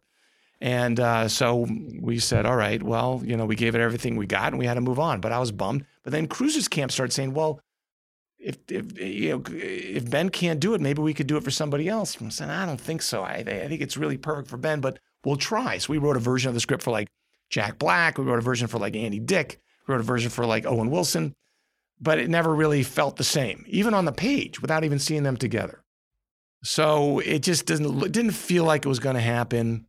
And I knew sort of the schedules, the funny thing was Ben was in Australia now on his honeymoon, and Tom was about to leave town for Australia with Nicole because he had finished the movie. And there was just no, and then I started thinking, well, maybe we could shoot this in Australia, but just never was going to work for this little 3-minute short film that I wanted to do for the movie awards. Then I get a call from I don't remember who called me. Somebody from Paramount, I think, called and said, well, you should stay. Don't give up yet because Nicole, something happened. She got ill and she has to stay in town. She can't fly now for another week. And so they've changed their plans and they're going to stay in LA for another week. So then I called Ben's office at Red Hour. I said, when's Ben's honeymoon over? And they said, like in a week and a half or something like that, like 3 days. He wasn't coming back to LA till like 3 days after Tom was going to leave for Australia. I thought, okay, well, that's a little bit better than before, where before that wasn't even close, So I thought, I'm going to take a shot. And I write an email, a passionate email to Ben that I don't even know if he's going to get. He's on his honeymoon in Australia with his new wife. And I write this email to him to say, well, listen, Ben, that film that you wanted to do, that I wanted to do, that Tom wanted to do, that we just couldn't make work logistically. And then you went off and got married and now you're on your honeymoon. Tom was supposed to leave town like today, but now he's staying for another week. I understand you're coming back in a week and a half. Any chance you would consider cutting your honeymoon short and coming back a couple days early to do this film? This film, granted, that he wouldn't get paid for. It would just be doing it for the sake of comedy, for the sake of like, hey, this is a cool thing to do. And again, a lot of promotion and visibility if it comes out right. And he writes me this thing. It's like, are you out of your mind? I'm on my honeymoon. You want me to get divorced? You listen to that. And then like the last sentence, he's like, but it is something I really want to do. I'm gonna look into the flights and see how difficult it'll be, and I'll get back to you. And as soon as he said that, I knew deep inside that there was a chance that this could happen. And lo and behold, a lot of crazy changing of schedules and coordination, and somehow I think I even had to convince Tom and Nicole to wait an extra day than their original departure time, so Tom and Nicole can meet Ben in the middle a little bit. So he only had to cut 2 days off his honeymoon instead of 3 days. So he comes back and he lands at LAX at like 10 o'clock at night. And I have to arrange for a screening of Mission Impossible 2, like at 11 o'clock at night on the Paramount lot, because he wanted to get a sense of the movie, even though he had seen the script and all the stuff, but in case he wanted to ad-lib something. And so we did that, and the Paramount provided that for us. And then the next day, we shot that whole film in probably like 6 hours, of which we only had Tom for like an hour and a half. A lot of that stuff that Ben's doing in the film was Ben just doing it without Tom on the set. And then we maximized like basically one take on everything that Ben and Tom did. And John Woo was on the set with us. And it was just a magical thing. And we just sort of pieced it together. And like I said, it's not a fancy film, but it just resonated with everybody. And their chemistry was just undeniable. And it became one of the, if not the most famous short film in the history of the movie awards. And just, again, way before YouTube. But if YouTube had existed back then, I'm sure it would have achieved millions of hits for sure. All right, 6 Degrees of Separation. I'm going to mention something, a name, a project, anything. Okay. And just tell me whatever comes to mind. Jim Carrey. I got to say 2 things on Jim Carrey. First of all, if there was a MTV Movie Awards Hall of Fame, Jim Carrey should be the first inductee. Because remember I told you earlier about the movie awards, about how you have to embrace this show as a comedy show. He embraced it full force. But he came out, one time he came out as like a Hell's Angel biker type. And he came to the show, walked the red carpet, was in the green room as this character. Long hair, the beard, the jacket, the leather jacket, smoking a cigarette, and he never broke character. And had no idea what he was going to say. None of that stuff was even scripted. I mean, maybe it was scripted in his head, but we didn't put it on the prompt or whatever. He was brilliant on the red carpet. He was brilliant backstage, and he was brilliant on accepting his award, which was probably for either Ace Ventura or Dumb and Dumber. I can't remember which movie he won, but he won so many times. He was very popular with our audience and with a lot of people's audiences at the time. But probably the most memorable thing that I did with Jim Carrey was when I had the Rolling Stones on the VH1 Fashion Awards. And he came back to me and he says, okay, I'll introduce them, but I want to do it in a fig leaf. He just came out wearing a fig leaf and he was completely naked. He loved the Stones, and he had this crazy idea that he would come out and do it, and he did it. And it was quite memorable. But again, with Jim Carrey, so many great memories, and loved working with him every single time. And, I would love him to be the guest of honor on a Comedy Central roast one day. I don't know if he'll ever do it, but I'd love it. Sir Paul McCartney. Oh, God. Paul McCartney. Okay. I was working at MTV. I was the executive producer of Unplugged. We were in the early stages of Unplugged where, people like Sinead O'Connor, Lords of the New Church, Squeeze, Joe Walsh. These were the names of the people that were doing Unplugged. And then we sort of took it to the next level, and we got Hall & Oates, and we got Stevie Ray Vaughan, and we got Don Henley, and people like that. And they started running the Unplugs. For those who haven't seen Unplugged or know anything about it, because there's people in this room who, believe it or not, are 18, and some people younger listening, Unplugged was a groundbreaking series where there was no electric music. It was all acoustic. It was for bands who are normally known to play electric, who play at arenas and big arenas usually, to take all of the electricity away and play it stripped down. And it didn't always happen exactly that way, but that was the idea. But anyway, so McCartney had no record coming out, had nothing to promote. They started running our Unplugged episodes on MTV Europe.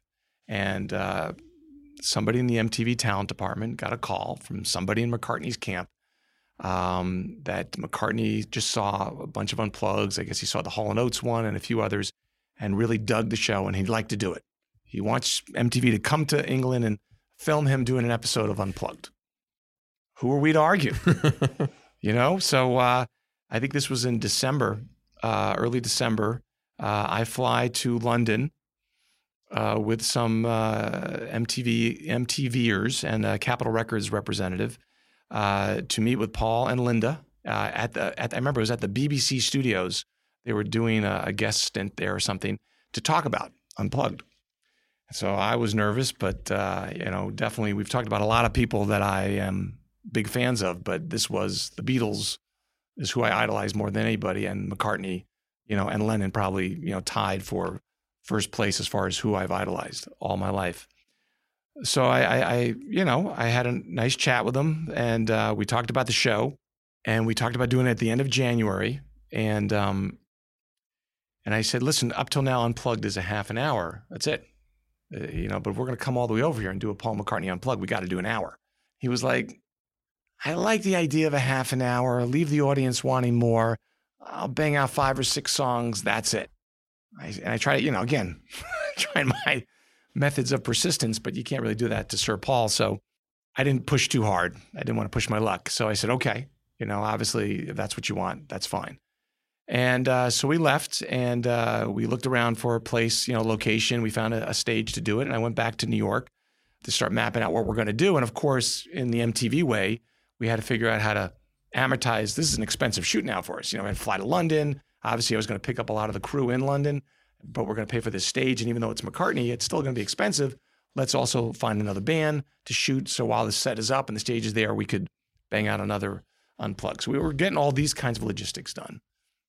But also what happens is the Gulf War. Tensions are mounting, and the Gulf War breaks out. And all of a sudden, a lot of corporations, a lot of companies around that time, in the middle of January, I think it was around January 15th when it was like officially started or whatever, that they just banned international travel. They didn't want to be responsible because there were like tanks at Heathrow, and there were all kinds of security issues that were risks that they thought, and they just didn't want anybody to take that chance on their watch. And Viacom was one of those companies. And I'm like, Paul McCartney Unplugged. I call up Paul McCartney's manager, and I said, could we postpone it until things calm down? And Richard Ogden was his name. He was the manager. He said, listen, we're doing this show, whether you do it or not. If we have to film it ourselves, because Paul got so into it that there's no way he didn't want to do it. So if you guys don't want to come here, we'll film it. Don't worry. We know what we're doing, and we'll give it to you, or I'll see you January 25th, whatever the date was. And he meant that. And I was like, I remember calling my dad and asking my dad, because he was a salesman earlier in his career and he traveled everywhere. I said, Dad, what's your opinion? Do you think it's really unsafe to travel? He goes, no, it's the safest time to travel because security is at the highest, level right now. And they're taking all kinds of precautions, and it's absolutely, in my dad's opinion, safe to travel. So I went to the president of MTV at the time, was John Reardon, and I pleaded with him. And I think Dwight Tierney was the head of human resources, who had said I couldn't go. And I just said, listen, I'll sign a waiver or release that I'm going on my own, free will, and you have nothing to do with it. But this is a once in a lifetime thing. I got to go and do Paul McCartney Unplugged. And they finally allowed me to do it, but they wouldn't let me take anybody else from MTV, which pissed off by like a half a dozen other people that wanted to go. And I had to pick up everybody from London to do it. So I was working with all people I've never worked with before, except for I was able to bring my director at the time was Bruce Gowers, and my lighting director was Alan Brand, because they didn't work for MTV, and they were willing to get on a plane and go. Okay, so we get to London, and Michelle Peacock, who was the executive at Capitol Records, says, all right, the first day there, we got there a few days before we're going to shoot the show. We're going to go up to Paul's farm, Paul's house, which is on a farm. And we're going to see Paul's rehearsal. So I'm like, what? We are? That's incredible. So we drive like an hour north of London, maybe an hour and a half, and this beautiful land and this beautiful farm and this beautiful home. And inside a barn, he has converted it into both a rehearsal space and a recording studio. And it's small, though. It's like not much bigger than this room, maybe twice as big as this room. And there's Paul with his 5 or 6 piece band. And Michelle Peacock, myself, Bruce Gowers, Alan Brand are sitting on this like old couch, like crowded on this couch, like 4 of us. And McCartney's right there, like literally right there, like 5 feet away from me with a music stand. He goes, all right, Joel, I'm going to run the set. Tell me what you think. Okay? This is a true story. And he basically goes into, I think, 22 songs. Remember I said I left London and he was going to do 5 or 6 songs, leave the audience wanting more? He prepared 22 songs. 19 of them were Beatles songs. And 3 were like covers from, some of his influences, from the late 50s, early 60s. It was unbelievable. And he was playing songs that he hadn't played since he recorded them with the Beatles. Because remember, by the time the Beatles broke up, the Beatles hadn't toured that much. And the little bit they toured, they would do like 7 Beatles songs and a bunch of covers. They would do Little Richard, Chuck Berry, and they'd be off the stage in like 45 minutes, because there was so much screaming, so much deafening, the sound was horrible. It's not like they did like a Bruce Springsteen set and did their whole catalog. So in many cases, some of these songs, he hadn't even poured, because for those years, there was years where McCartney toured as the Wings and McCartney solo artist. He didn't do any Beatles songs. He didn't want to acknowledge that. And this was one of the first things that he's like, let's embrace the fact that I wrote all these great songs for the Beatles. And he was doing like We Can Work It Out and I Love Her and Blackbird. And he was doing all his classics and reading every word off the music stand. I knew the words better than he did. I'm like singing along and he's like looking at these words. And that's when he said to me, I said, Paul, when we do the show on Friday, you're not going to need this music stand, right? He goes, no, hopefully I'll remember the words. But that's when he said, you got to remember that a lot of these songs I have to re-remember, because of been so long since they actually performed them. And it turned out actually, and when we taped Unplugged, he did forget the words to We Can Work It Out and had to start over. But it was such a charming moment, we ended up leaving it in. But I'd have to say, you asked me earlier, as far as a life-changing moment, I'd say that was a life-changing moment, to sit there with Paul McCartney and spend that much time with him and his wife, Linda, who I got to know, and she gave me her book. And it was and had tea with them. But most importantly, sitting there in this private show in his barn for 22 songs of some of the greatest music you'll ever hear. And I wish to God I had a camera, filming that, because that would have been just magical to be able to keep as an archive. But unfortunately, we didn't have that. But that was the first of many times I ended up working with Paul. But that's a long answer, but an important one when it comes to Paul McCartney. Got it. The types of people that you work with that suffer from addiction and suffer from these demons. And I'll share these names, and I'm sure if they were sitting here, they would acknowledge those situations. People like Andy Dick, people like Greg Giraldo, Artie Lang, Cat Williams, Tom Arnold, people who really suffer and are fighting for life every day. Talk about how you figure out how to work with brilliant talent who you know could self-destruct at any moment, but you still have to support them, encourage them to be a certain way and give a great performance, but also inspire them to maybe in the future look at life a different way. My initial thought there, because you've mentioned some names that I was very close with Greg Giraldo. I am still very close with Andy Dick. Those two names specifically, I in some ways wish that I worked with them when they were affected by their addictions. They may have been at sometimes, but I feel like when I was working with Andy Dick, which was numerous amount of times, and of course with Giraldo, I felt like they were both focused on what we were doing, focused on being great, focused on being funny. And even though I had heard that there was issues with both of them, it's not like I was oblivious to it. I didn't experience it. And I somehow feel like if I experienced it firsthand, maybe there was something I could do to help. To this day, I know that Andy's doing great right now. I just saw him the other day, and I have me too. That's good. And I have offered to help in many ways, and he could tell you a lot of great stories that we've shared over the years, funny stories. Giraldo, I heard all those stories. I kept thinking, that's a thing of the past. He's my opening guy on the roast. I did his 1 hour special for Comedy Central also in New York. He was completely lights out on the lights out in a good way. He was like focused and, killing it with his comedy. When he died, Greg Giraldo was supposed to play at my high school reunion in Long Island.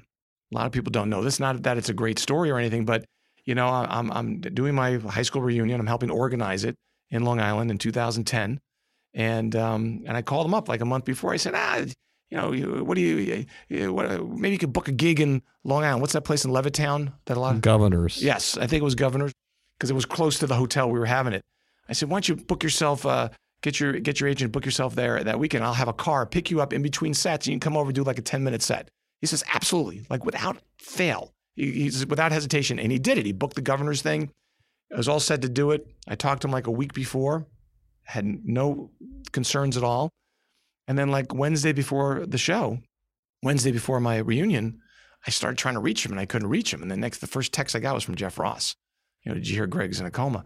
And I was like, I cannot believe it. At first I thought maybe it was a car accident or something like that. But so my point is that I had unbelievable respect and love for Giraldo, but I did not, focus in on his addiction.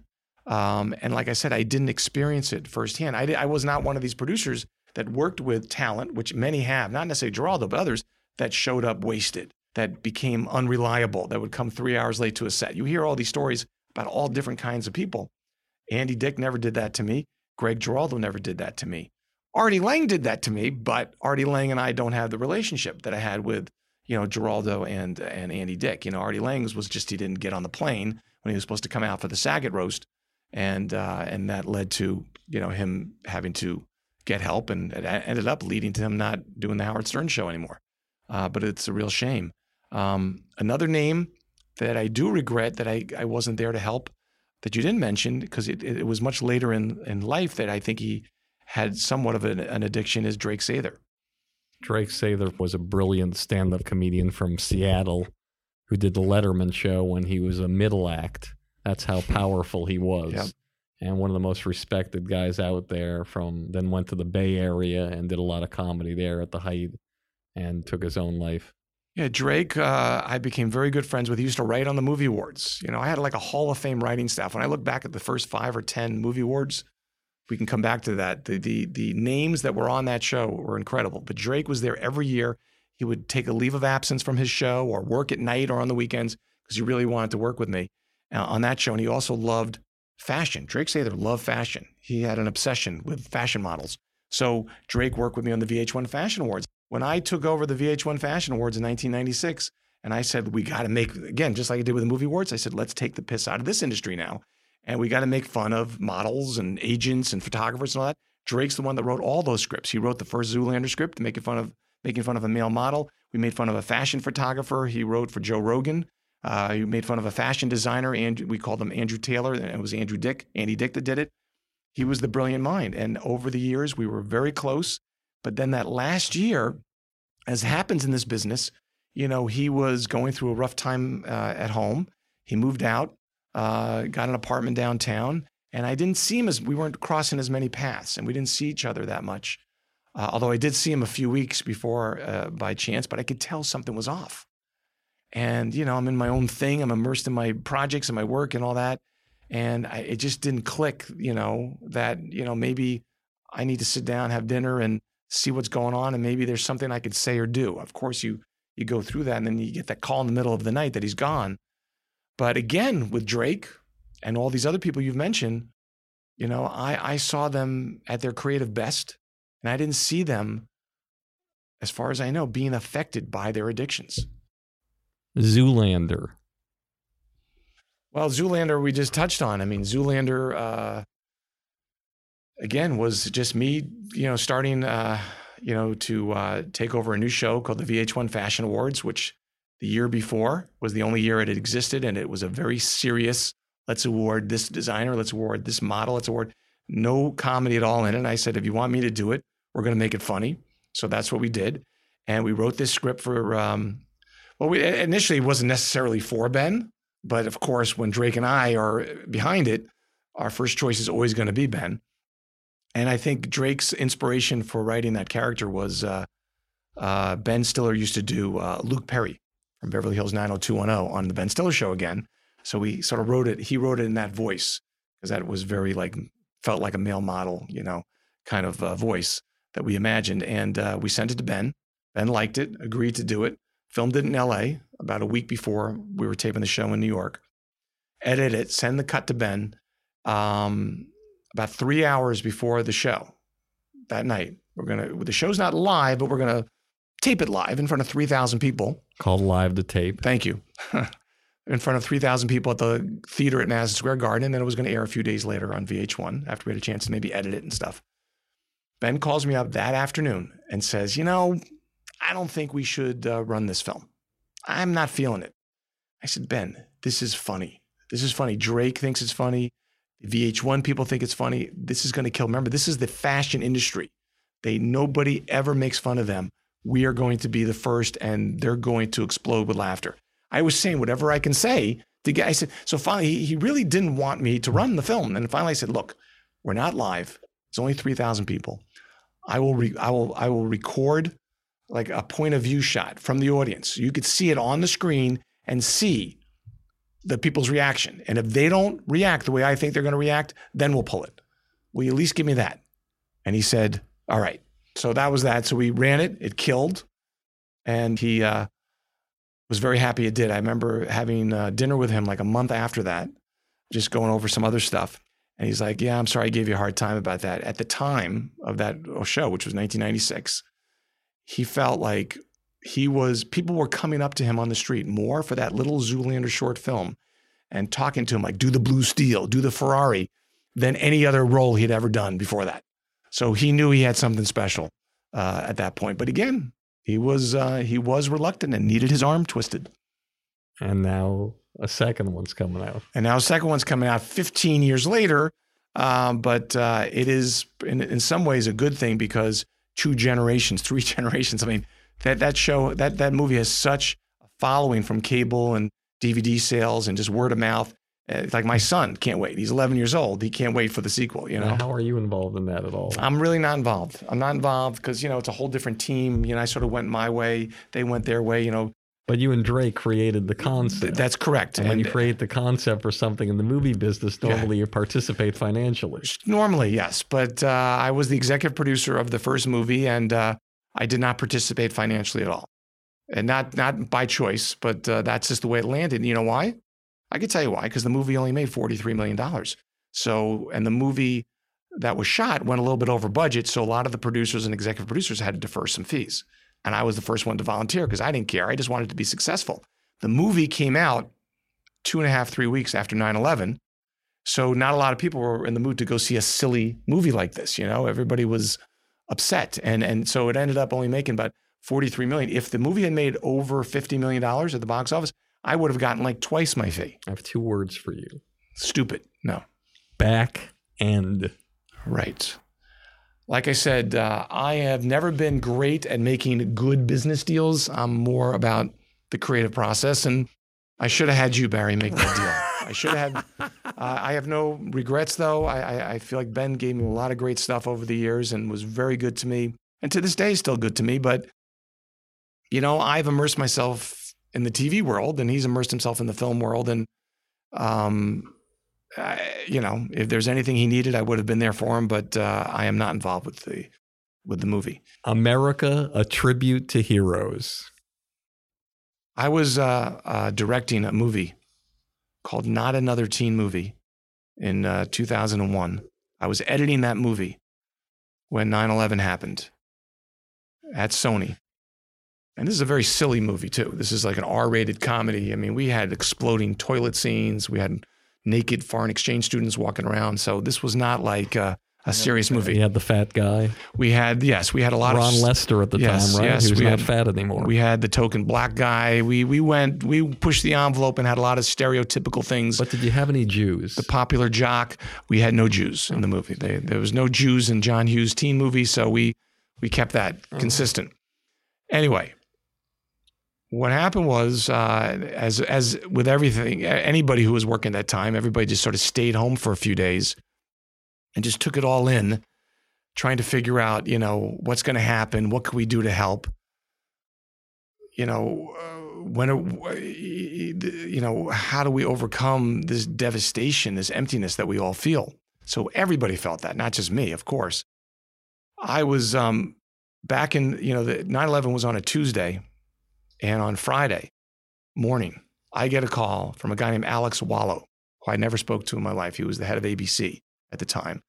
And on the phone with him was Andrea Wong, who I did speak to and had worked with before. Andrea Wong was the head of alternative programming at ABC and was responsible for mostly overseeing a lot of non-scripted programming. That's correct. And Andrea and I had worked together, not a lot, a couple times. And so she knew my work and stuff. So they called me up and they said, you know, all the networks want to do something. We don't know what we want to do, but we want to do something. And we want you to do it. I said, well, that was just like, I just like got so emotional and I got choked up at the time. And I still do when I think about it, because like of all the people in this town, why pick me, you know, to do this? But this was apparently, you know, Andrea, I guess, pushed. She said, there's a lot of guys that do what Joel does, but he's the guy that can figure this out in a short period of time.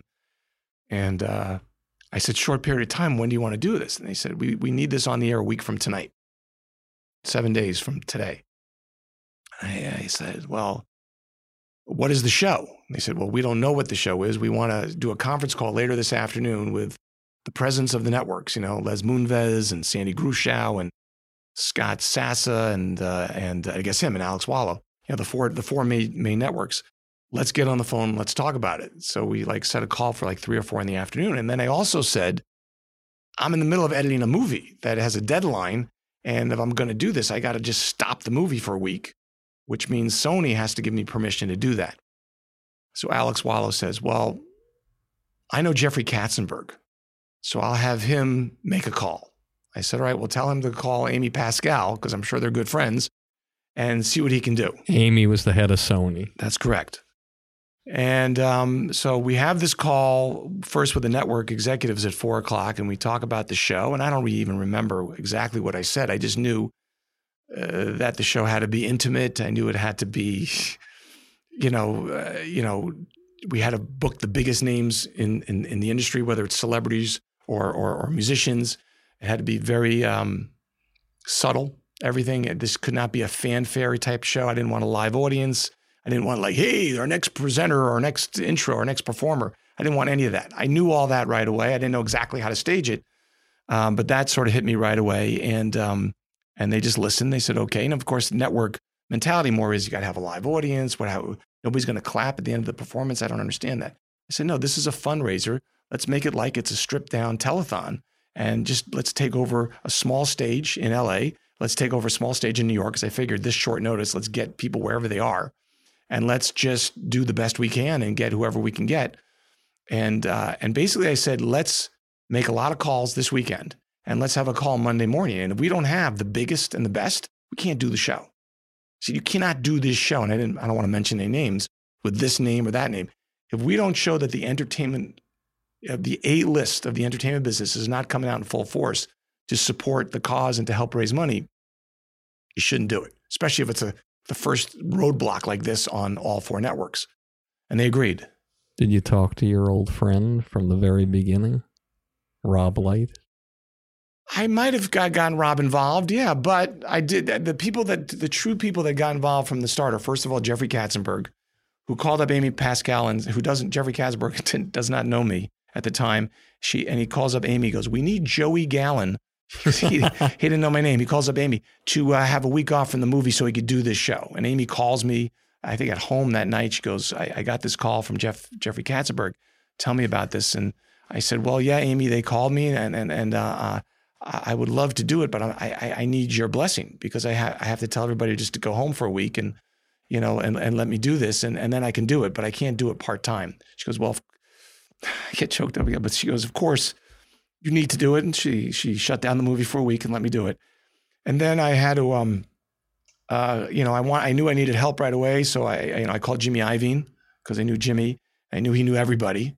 And so I knew he would make some calls for me. And I think Ari Emanuel was also very much involved early on. For those of you who are under a rock, Jimmy Iovine, one of the greatest music executives in the world, now runs Apple Music. Right. And of course, Ari Emanuel is now one of the co-presidents and CEOs of William Morris Endeavor. Right. So he helped. And of course, Jeffrey Katzenberg helped. I'd say those were the big 3 besides myself sort of making calls and trying to get people to commit, without even really knowing what the show is. But, I talked to John Landau, Springsteen was in. I talked to, Jeff Kramer, Paul Simon was in. I talked to this one and that one. All of a sudden, Billy Joel was in. We had to get the New Yorkers, covered, right away because obviously that was most important. And then, next thing you know, we had this one, that one, and Jeffrey Katzenberg was getting like Tom Hanks and Tom Cruise and Denzel Washington and this one and that one. Nobody was saying who else was doing it. Everybody says, what do you need me to do to help? And so everybody was in. And then by Monday, I figured out where we're going to shoot it in LA, where to shoot it in New York. I had a team in New York helping me. Who put the budget together for that? Basically, what I said to them is nobody's going to get paid as far as I'm concerned. Everybody has to do this because they want to do it. So they didn't have to really worry about a budget. I said, but there will be unions and certain costs that are unavoidable that won't do it just because they want to do it. I can't tell you exactly. I mean, I brought in a line producer to manage that, but what we actually spent is astronomically low. Like we didn't pay for the stage. We didn't pay for any talent. We paid for no entourages. We didn't pay for anybody's flights. We didn't pay for anybody's equipment. We didn't pay anybody's salary. Everybody worked because they wanted to do it. That was just the most amazing thing. So we did this. I structured the show. I remember saying, given the final pitch, saying, listen, I got to go full steam ahead now. But the way I saw it, it was a 2-hour show, no commercials. I did all the timings of it. I said, we should try to get like 20 musicians and 20 celebrities. And that's it. Each celebrity will get great writers, will write a story, something heroic that happened at 9/11. We will focus on the positive, not the negative. Who did this? Who saved lives? Who made the call? Who did that? And really try to share that with everybody as a way to inspire people to donate money, because that was the purpose of the show. Really was not just to entertain, but was to inspire. So the families of all the victims of 9/11, anybody that was in the towers, anybody that was on those planes, anybody that got affected by it when the crash in the Pentagon, all of those people's families would benefit as greatly as we possibly could.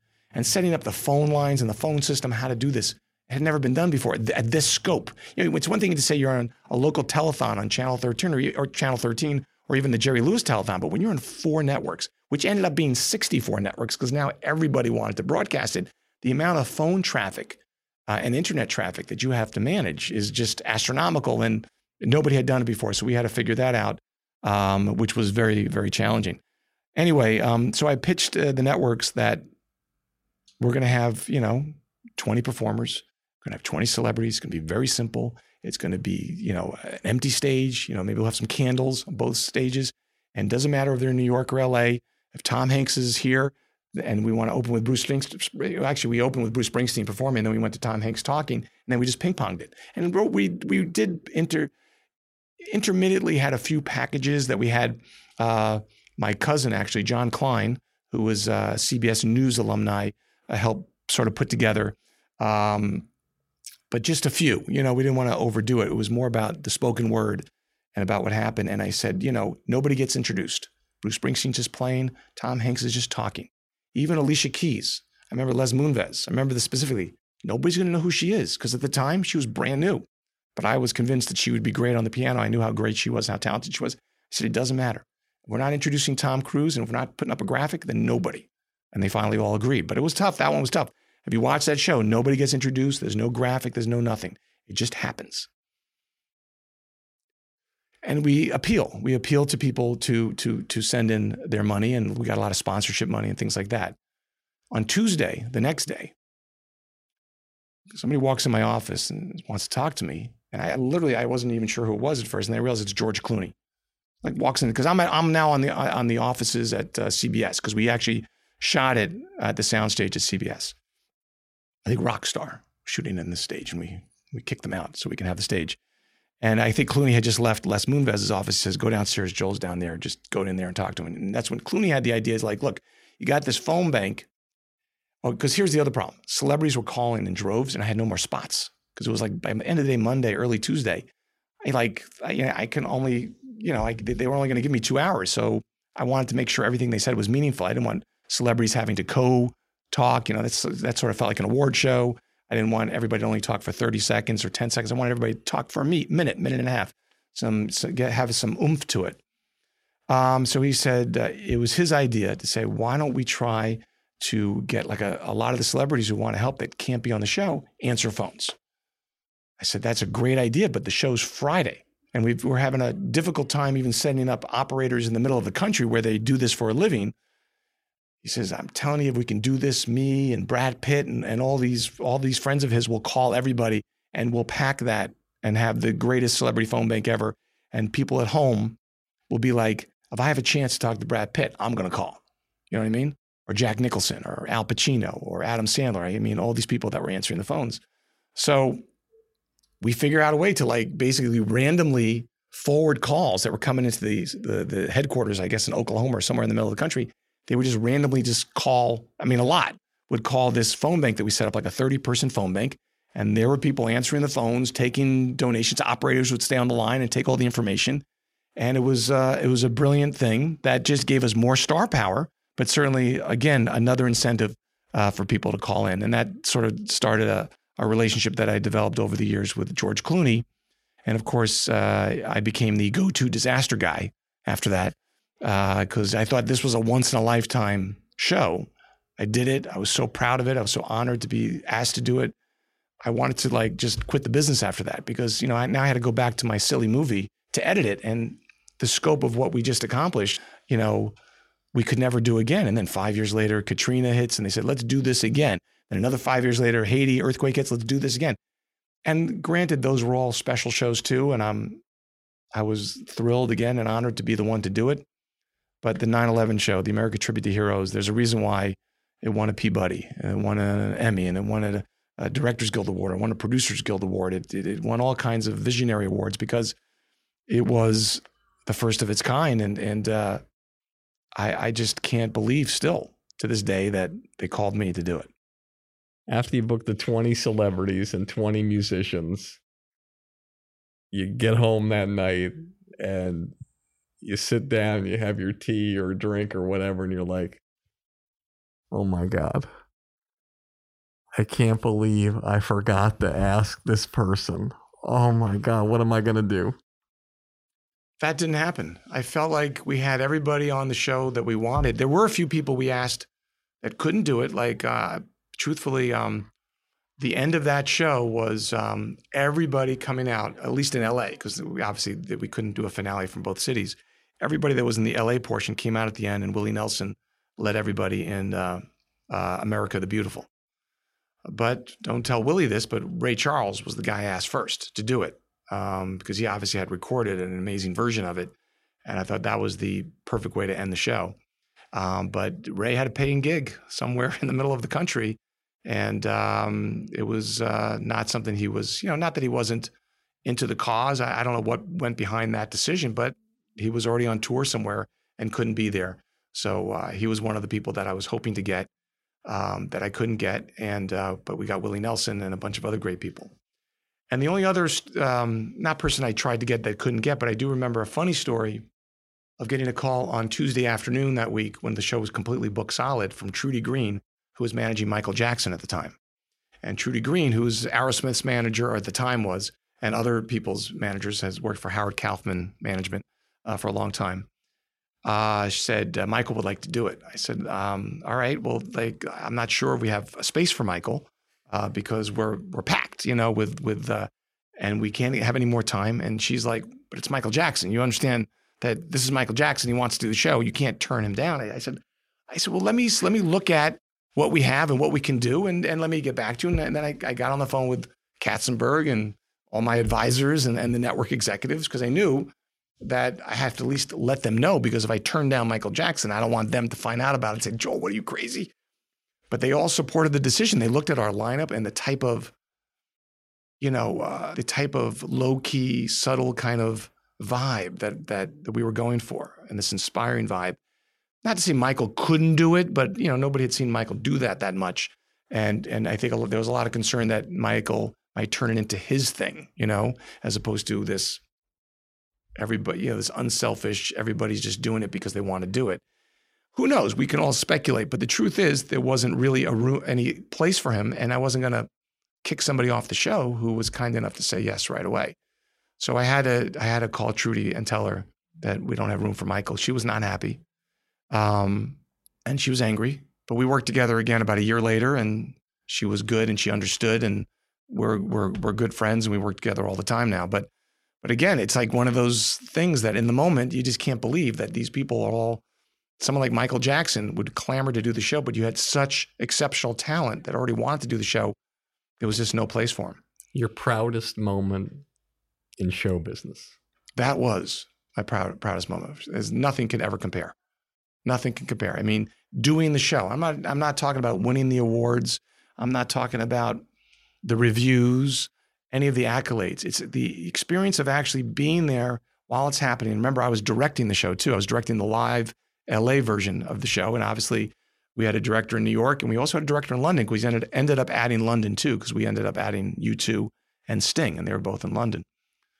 But doing the show in the moment, how choked up I was getting and how moved I was getting by the performances, and literally having to remind myself that I have to make split-second decisions, in 2 minutes or in 30 seconds or a minute, and not get too engrossed in the content of the show. But you couldn't avoid it. And that definitely, when I think about those 2 hours of that show, it was definitely the proudest time in my career. And as you're directing, and people, for those of you that don't know what a director does in one of these things, he's sitting in front of a board with a guy who's a switcher, who he's saying, okay, one, switch that camera, two, we give him a warning. And it's a live broadcast, and there might only be a 7-second delay or a 15-second delay. But the director is there. He has the big screen of the master shot and all the other cameras up with a little masking tape with a 1 sometimes, unless it's a digital thing. Tell us the moment in the show where you're directing, but you just lost it. You just were like, I'm directing this. I'm actually so emotional that I don't even know how I'm going to call the show. Neil Young doing Imagine was definitely the moment. It was unbelievable. He actually called Jimmy Iovine, who was the engineer on the original record, and sort of reproduced the exact arrangement as Lennon's. And it was the perfect song lyrically and emotionally. And I remember, keep in mind, not just with Neil, but with all the performers on that show, we had very little rehearsal. We sort of looked at it. A lot of directors, as you're explaining about what directors do, they get a lot of rehearsal. They script it. They know exactly where this shot's going to be in that shot. I had no script. I had nothing. I just had my instincts. I had musical instincts and my love for music. And I had to trust my cameraman. Many of which, by the way, also were not the people I'm used to working with, because again, we had 1 week to put the show together, and there were people like, out of the country, in the middle of the country, whatever, that were not available to be there. So I was working with a lot of crew for the first time, but it didn't matter. Everybody came with their A game. But the Neil Young Imagine performance, to this day, you can't not get choked up seeing Neil's face singing it, because you could feel his emotion and how he was feeling singing it, and you could feel the lyrics that John Lennon wrote, and you could feel the message of that song and how perfect it was at that moment in time. Awesome. Your biggest disappointment in show business and how you used it to springboard into something more positive and successful? Probably not making you my manager. God, that's the nicest thing anybody's ever said to me. I definitely screwed up there. But let me think of a couple others. My biggest disappointment, there's been a few.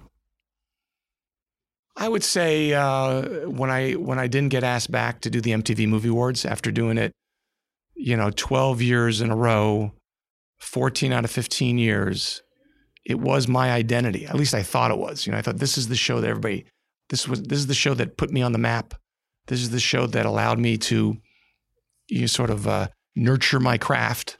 And I obviously spent a lot of time and a lot of effort on making each one of those shows special, trying to reinvent it almost every year.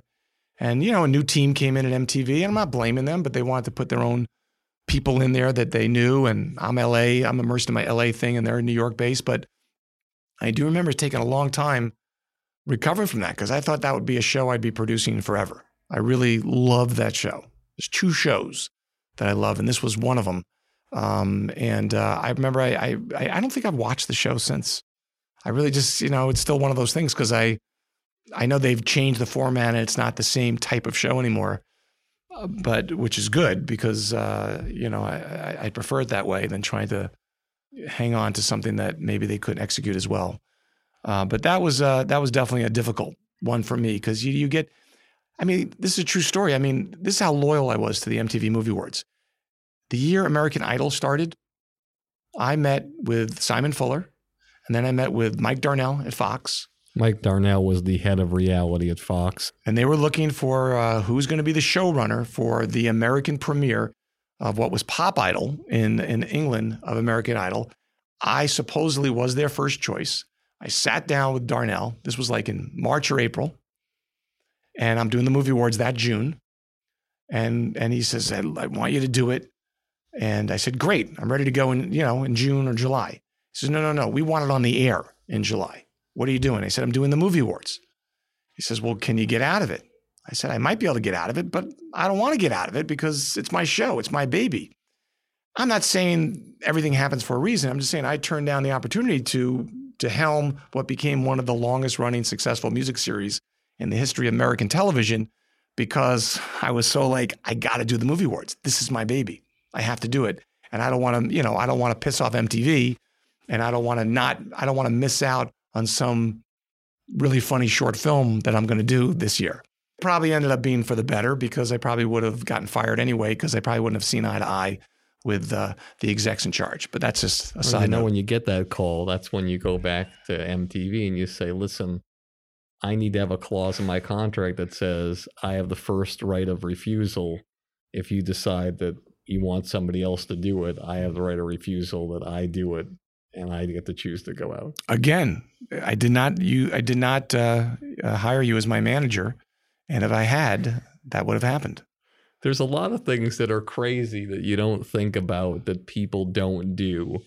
And before the last question, I'll just share with you one of the things that you just don't understand. For instance, business affairs at Comedy Central. Okay? You have a roast. You can feel that things are starting to go well when you started them.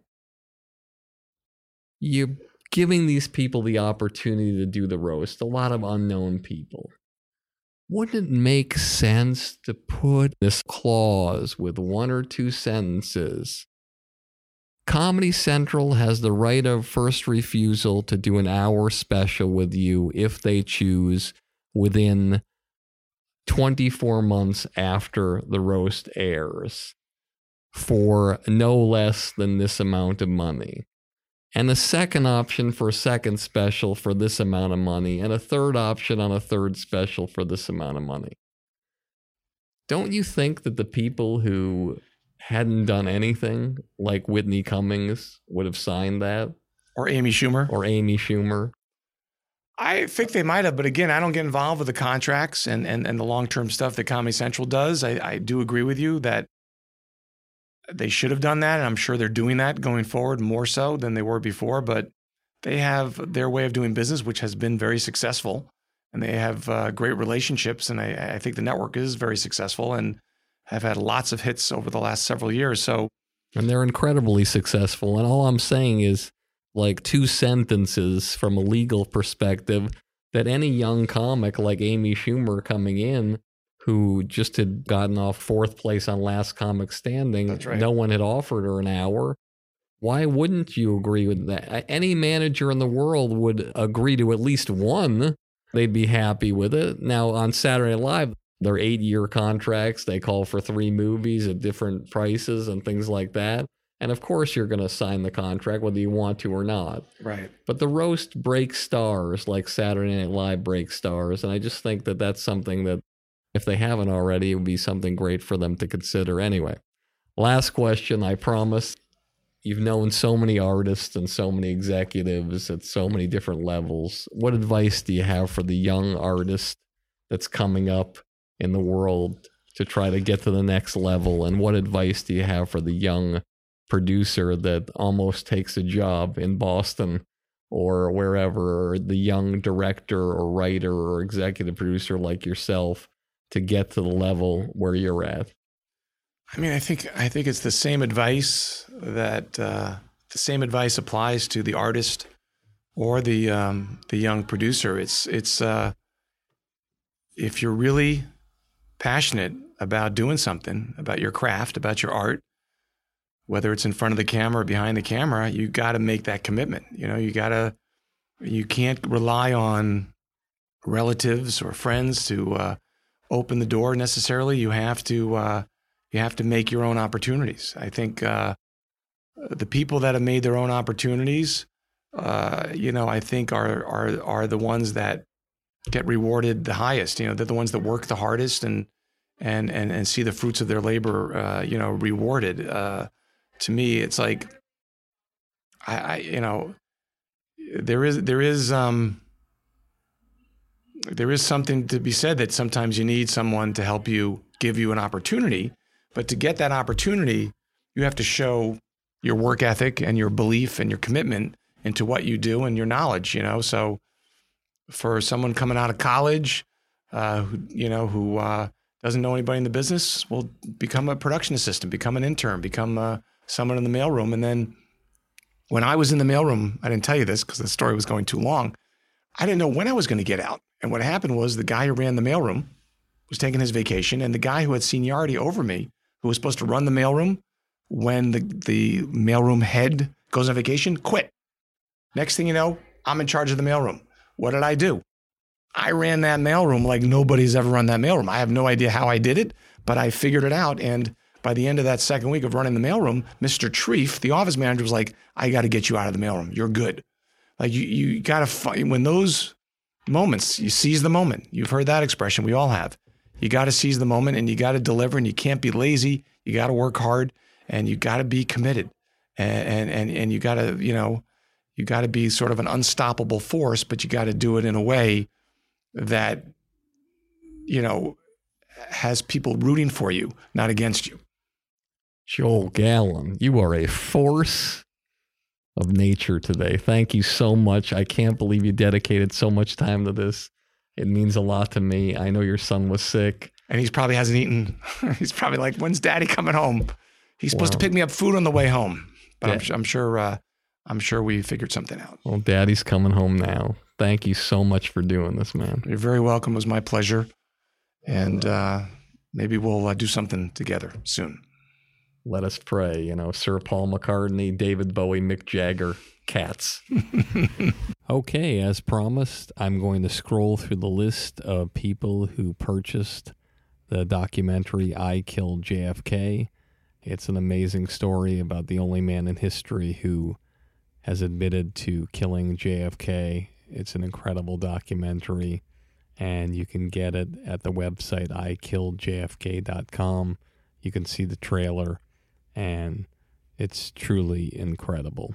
And so I'm going to scroll through now randomly the people who purchased the documentary this week, and one of these people will be a lucky winner. And they'll get to attend a podcast live with one of my guests, meet them, shake their hand, ask them a few questions, or else if they're out of town, out of state, or out of the country, we'll Skype them in or FaceTime them or anything like that so they can be there. Okay, let's do it. Landing on Angela Menard from Southampton, Massachusetts. My old stomping grounds. Congratulations, Angela. Also, I figure I might as well give away the same thing to somebody who sent me a message, a review on the iTunes comment review section as well. Why not? So let me look here randomly and pick somebody. Okay, landing on Love is Purple, July 16th, 2013. Heading reads, My Dream Came True, 5 stars. They write, I love BK. I still think the best episodes of More Stories are the ones with Barry. It only makes sense that he should have his own podcast. He has interesting info on showbiz, and he's a great storyteller. Go Barry. Well, thank you, Love is Purple. Congratulations. As always, this is another episode of Industry Standard with me, Barry Katz. And if you like the show, tell all your friends. And if you don't like the show, tell all your friends.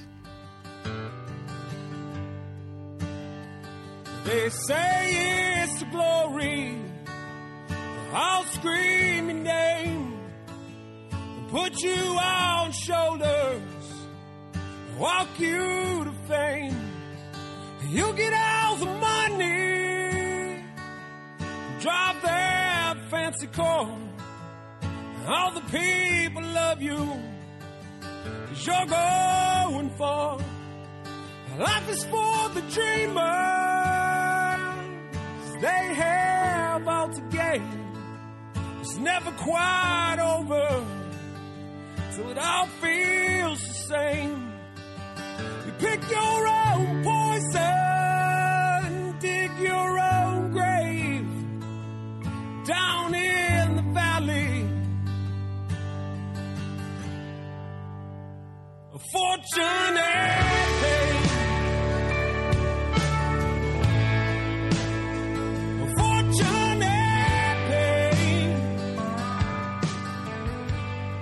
Thank you for listening to Industry Standard with Barry Katz. If you'd like more info on our schedule of new episodes, which will be available for download every Monday, or how to reach Barry through Twitter, Facebook, or email, go to barrykatz.com. Before you leave, please take a moment to subscribe to our podcast, leave a comment, and rate it, even if you think it blows. Thank you for your support, and have a great day.